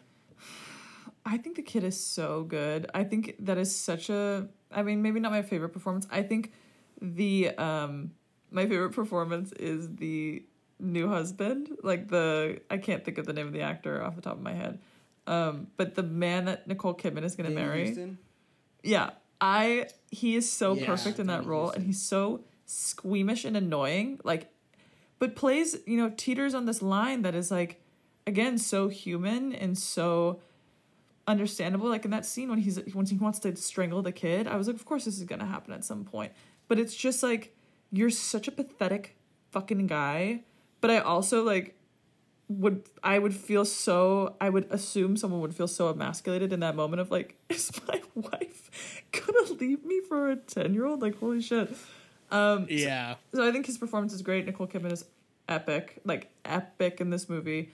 Kid is really, really good. What was the thing I was gonna? I forget what I was gonna say. I think it was something about the premise of just like, I just also admire how simple this premise is, and I think it's a testament to how strong of an idea it is. Because it is just, okay, what would happen if your husband died and someone showed up and said they were your husband in a different body? Like, I live for premises like that are just a little left of center, where you have to kind of break the world you're in to kind of check your reality. Like, I am obsessed with this movie. Well, is there anything else anyone really has to say before we get into sort of our wrap-up things here for our Mercedes Valuable Player, and would you recommend this or not? Anything I would say also, just a quick shout-out also, the actor Cara Seymour, who plays Sean's mom, young Sean's mom. Very small performance in this movie, but I think she does a really tremendous job with the limited time she is given of making that character. She plays Amelia in Adaptation, this actress, Cara Seymour. Yes. She's in American Psycho, I think, as one of the girlfriend/victims of Patrick Bateman. She's been in a lot of like stuff, especially around this time. She was in Hotel Rwanda, I'm seeing, Gangs of New York. But just like, this is the case with a lot of actors, just kind of, she was in The Knick, it looks like. She was in The Knick as Sister Harriet, but after that hasn't done a lot of acting, so I don't know if that's just she retired or just could not find work, but I think she does a really tremendous job in this movie, and that's Cara Seymour.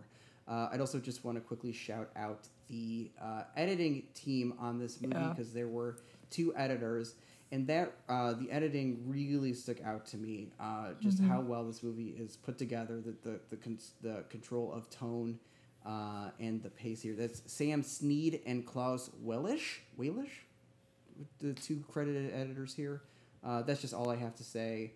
Last minute. Shout out to the color green. That's the only other thing I wanted to say. There's some beautiful greens in this movie. The color of the dining room is a really beautiful green, and then there's another wall, I believe, maybe in the bedroom that is also green. I don't know if green is significant. Maybe with spring and rebirth, maybe there's a little bit of symbolism going on there. Yeah, the bulk of this movie takes place in winter. It's a very gray, dismal movie, and then you do get these flashes of green and color, and you're just like, holy shit. Like, that's having lived in the winter in a winter city as Chicago, you do once the winter does come around, you do start to appreciate those little flashes of color once you can see them inside. Yeah, absolutely. I will go ahead and give my Mercedes Valuable Player Award to the one and only Alexander Desplat. Like I said, I think he gives this movie the oomph that it needs and perfectly juxtaposes the understatedness that Jonathan Glazer and the cast and the rest of the team are bringing, and Harry Savides as well, and really just gives it that extra oomph, which does create a lot of the tension, that juxtaposition.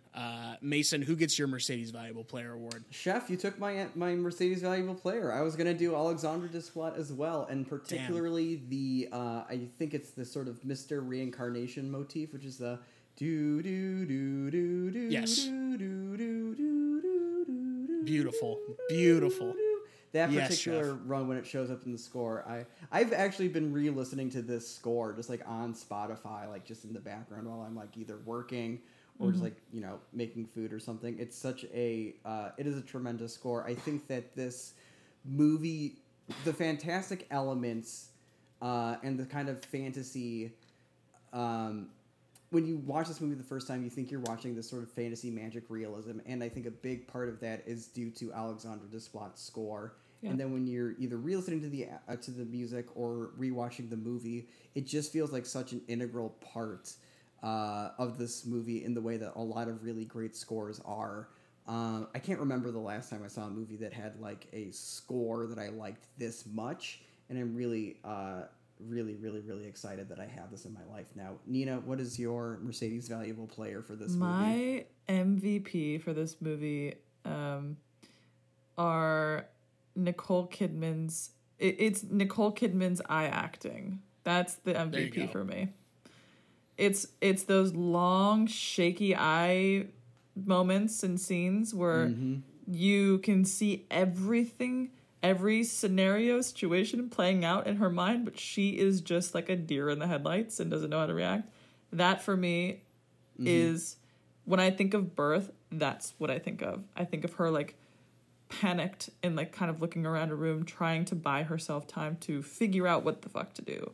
And it just... She is really very Doe-like in this movie, both... Super Doe-like. Yeah, I do love... I love how both perfectly pointed her eyebrows are and just like how strong her contour game is. So she just like has this really like intense upper eye area. I think that's a great choice, Nina.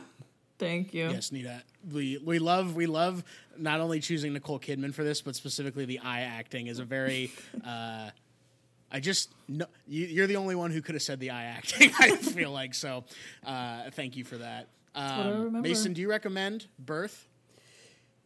I do, man. I thought I was going to waffle on this. I'm like, this is definitely a weird premise. It's not for everybody. This does get a recommend for me, bumping on a full recommend just because I had to, like, I couldn't just come into this discussion just seeing this movie once. And I probably will watch this movie again in the foreseeable future. I don't often rewatch movies, but this one feels a little different. Yeah, this one gets a recommend for me. I wish I could be, like, more enthusiastic about recommending it to everybody, but this is definitely a premise, and it's definitely a premise that you have to kind of be either primed for or willing to go along with. So that's why it just gets a regular old recommend for me. Noah? Yeah, this is a conditional recommend, and it's because of what you just said. If you can buy into this premise, then you probably are going to love what you're about to see. Maybe not love, but you will be on the edge of your seat. Whatever that term is for not being able to look away but hating what you're watching at the same time. So if you can buy into that premise, it's for you.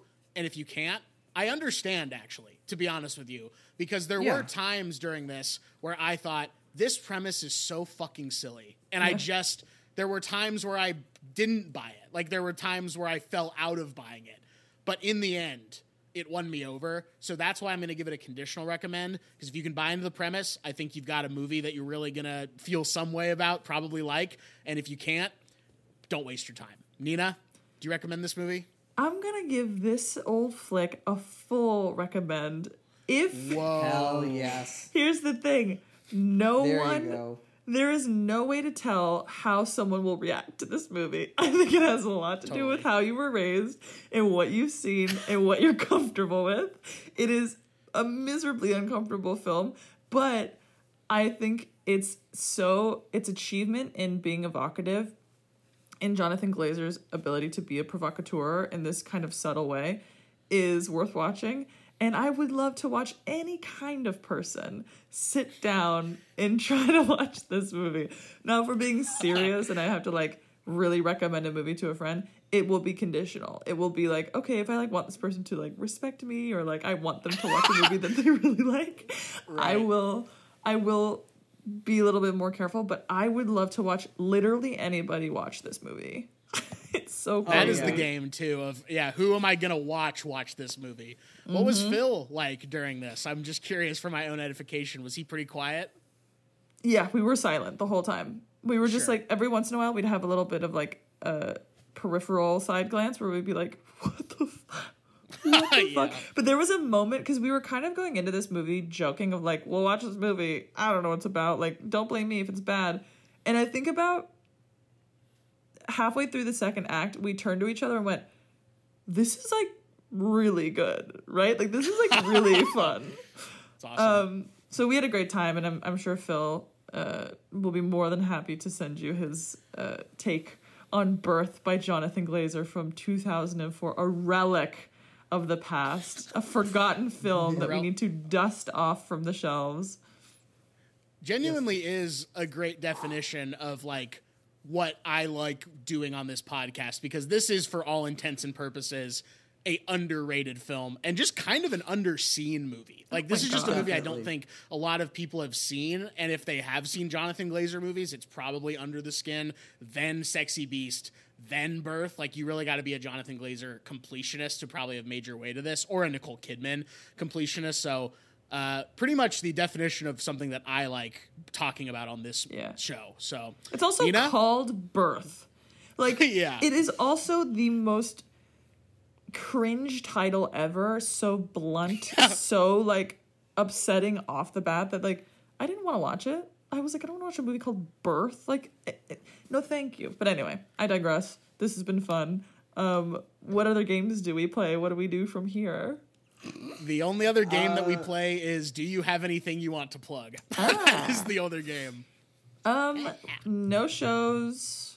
I would love to shout out the man who came up to me on the street the other day and was in a tizzy and said, "You have no idea what's coming," and then ran away. I don't know what was up. It was horrifying. There's an artist named Eloise that I have been really loving on recently. I listened to the new Dominic Fike album. I thought it was really fun. Yeba is really good. I don't even know. I should have thought about this beforehand, but you know, I have an Instagram that I'm not using actively, a Twitter I'm also not using actively because I think it's poison and it is slowly killing me. Yeah, you've been pretty absent from social media that I can see. Like, I mean, I feel you. And like, social media right now is the death of everybody. But I'm like, yeah, Nina's been notably absent from social media. Well, you guys can include this or not, but like, I read a book at the beginning of this quarantine called So You've Been Publicly Shamed. By John Ronson, who I feel like both of you guys would really, really like. He wrote Men Who Stare at Goats. He wrote Psychopath Test. He wrote Okja with... oh my God. What's his name? Oh wow, okay. What the fuck? I'm going to get absolutely dragged. I'm going to get canceled for this. Bong Joon-ho. Oh my God. My career. Oh. Okay. You're done. But So You've Been Publicly Shamed is all about cancel culture and behaviors on the internet. And it was kind of one of those books I read where I was like, oh, this is like an Advil. Like, I think I'm taking an Advil and I accidentally take a red pill or like a blue pill where I'm like, oh fuck, like this has totally changed my mind on everything. Damn. And things I had known but didn't really. It felt like Truman stepping out of the Truman Show and realizing everyone thinks they're Truman and being like, oh, fuck, like this is such an interesting world we're living in, and I kind of want to be an observer. I don't really want to be a participant. Now, when it comes to activism and everything like that, that's a different story where, like, I'm doing my own things on my own time that I feel like are my ways of kind of contributing to everything. But, and I don't think there's one right way to do it or one, wrong way to do it. But with social media, both Twitter and Instagram, I also think right now is such a great opportunity to be, like, writing and kind of using the time to go within. I don't know if that's so hokey. I think it's trash, but I really... No, it's cool. Your boy's been doing a little bit of that as much as he can as well, and it's been pretty cool.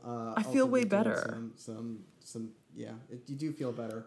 So don't find Nina Kramer on Instagram or Twitter. Check out those artists instead. But yes. Nina, it's been such a pleasure having you on the show. It's been so much fun.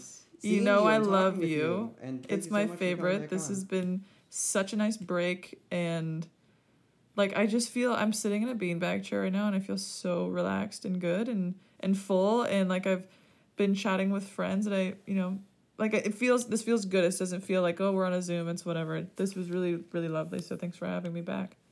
Yeah, absolutely. Thank you so much for coming back. This was great. Mason, let's close out this show once and for all, baby. Fucking show. All right. You can get in contact with us on Twitter. We are on Twitter, actually. We are on Twitter at It's On The List Pod. On Instagram, it's on _ the list. Facebook, everybody wants to, the number 2, get on the list. Facebook.com/that. Email the show, everybody wants to, the number 2, get on the list at gmail.com. You can find me on Letterboxd or on my other podcast, The Barn, a podcast about the Shield. You could also find me on Instagram at HotDogDebicki or at GoodSky, TONITE, GoodSky Tonight. If I have one sort of community activism, social justice thingy to plug this week, it would be the Love Fridge. It's a community-based free food thing in Chicago. Couple fridges set up for people to leave and take food. Some of them are open 24 hours, some of them are not. If you go to thelovefridge.com, they have more information there on where those locations are and how to set up your own Love Fridge if you are in Chicago and have access to a spare fridge. The other thing I want to plug, I watched a really incredible movie for free on YouTube called Pretend That You Love Me. And speaking of social media and the weird performativeness of that, it's a movie about turning your life into art and then what happens once the art ends. And that's really all I want to say about it. It's very souvenir core, so your mileage may vary on that, but I had a really rewarding time watching that movie. You can watch it for free. It's called Pretend That You Love Me. The director is Joel Haver, but you can find that there. Noah, what's up with you this week? Where can the folks find you?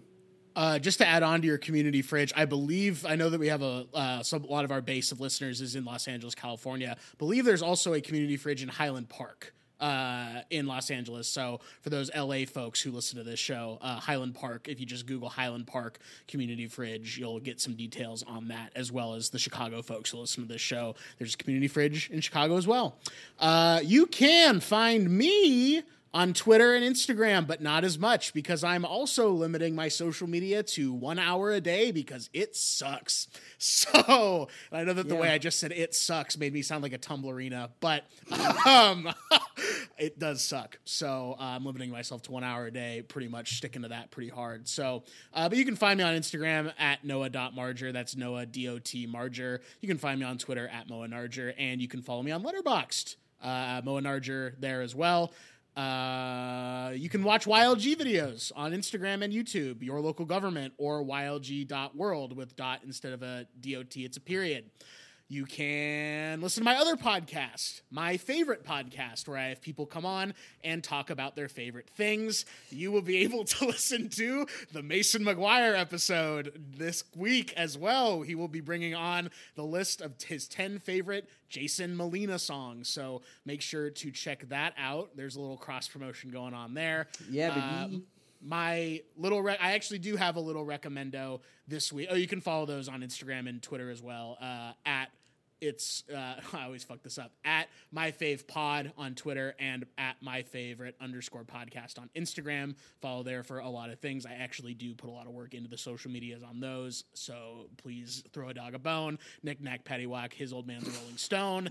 That's a Norm Macdonald joke for the kids out there, because everyone loves Norm Macdonald who's on TikTok. I am kind of reading a book. It is by the guy who wrote BoJack Horseman, and it is called Someone Who Will Love You in All Your Damaged Glory. It is a book of short stories, and I'm liking it. And when I opened the book, I went, wow, this guy writes very similar to me. And that was very trippy to read because I had never read it or read him before. This was recommended to me by my friend Julia. Shout out to Julia. Transcendent tragic comedy, prepared to be devastated and made whole again. Everyone's favorite publication, the AV Club. That's it. Another 2-hour episode for you folks. Wait. I want to plug one thing. Yes, 2 things. Yes. My friend, because you guys mentioned Letterboxd, and my friend Sarah Linden has such a funny fucking Letterboxd. So her. Oh, wow. And then Elizabeth Gilbert, I've been watching a lot of like her TED Talks, and she has just this excellent TED Talk. I'm sure you guys have seen it on creativity that I rewatched recently. That if you're in a creative rut or you're just like not feeling inspired, I rewatched it recently and I just love her kind of perspective on creativity. So I think it's like it's called Your Elusive Creative Genius by Elizabeth Gilbert on TED, TED. Damn. Platform. TED. Your Elusive Creative Genius. On the TED app. Well, I love a good TED Talk, so I'm definitely going to check that one out. She's great. Well. Of course, ladies and gentlemen, once again, Nina Kramer. Nina, thank you so much for coming on the show.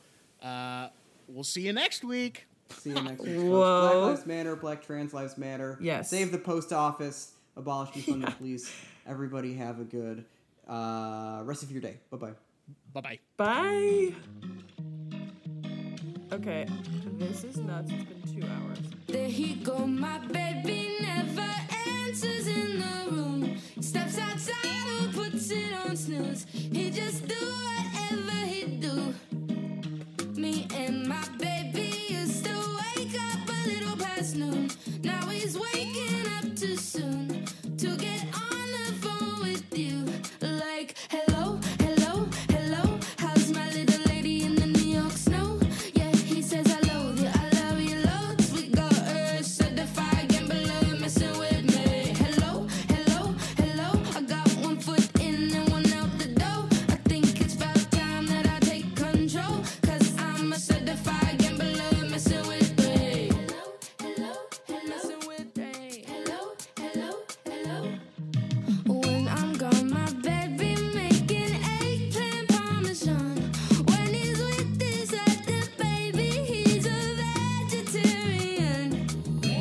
But my baby miss me more than he misses his job, making pizza in the Bronx. And he just has to call me up, like, hello, hello, hello. How's my little lady playing rock and roll? Or maybe these days you like popping so. He's a certified gambler messing with me. Hello, hello, hello. I got 1 foot in and 1 out the door. I think it's about time that I take control. I would be a certified gambler messing with me. A certified gambler messing with me. Got a lot of things that I didn't even want to say. A certified gambler messing with me. I got a lot of things that I never wanted to say. Certified gambler messing with me. Star, flower, and coffee. You can put her in your pocket and take her across the country. If it ain't cheating, then what would you call it? Star, flower, and coffee. You can put her in your wallet and take her across the country. If you ain't cheating, then why should be calling? Like, hello,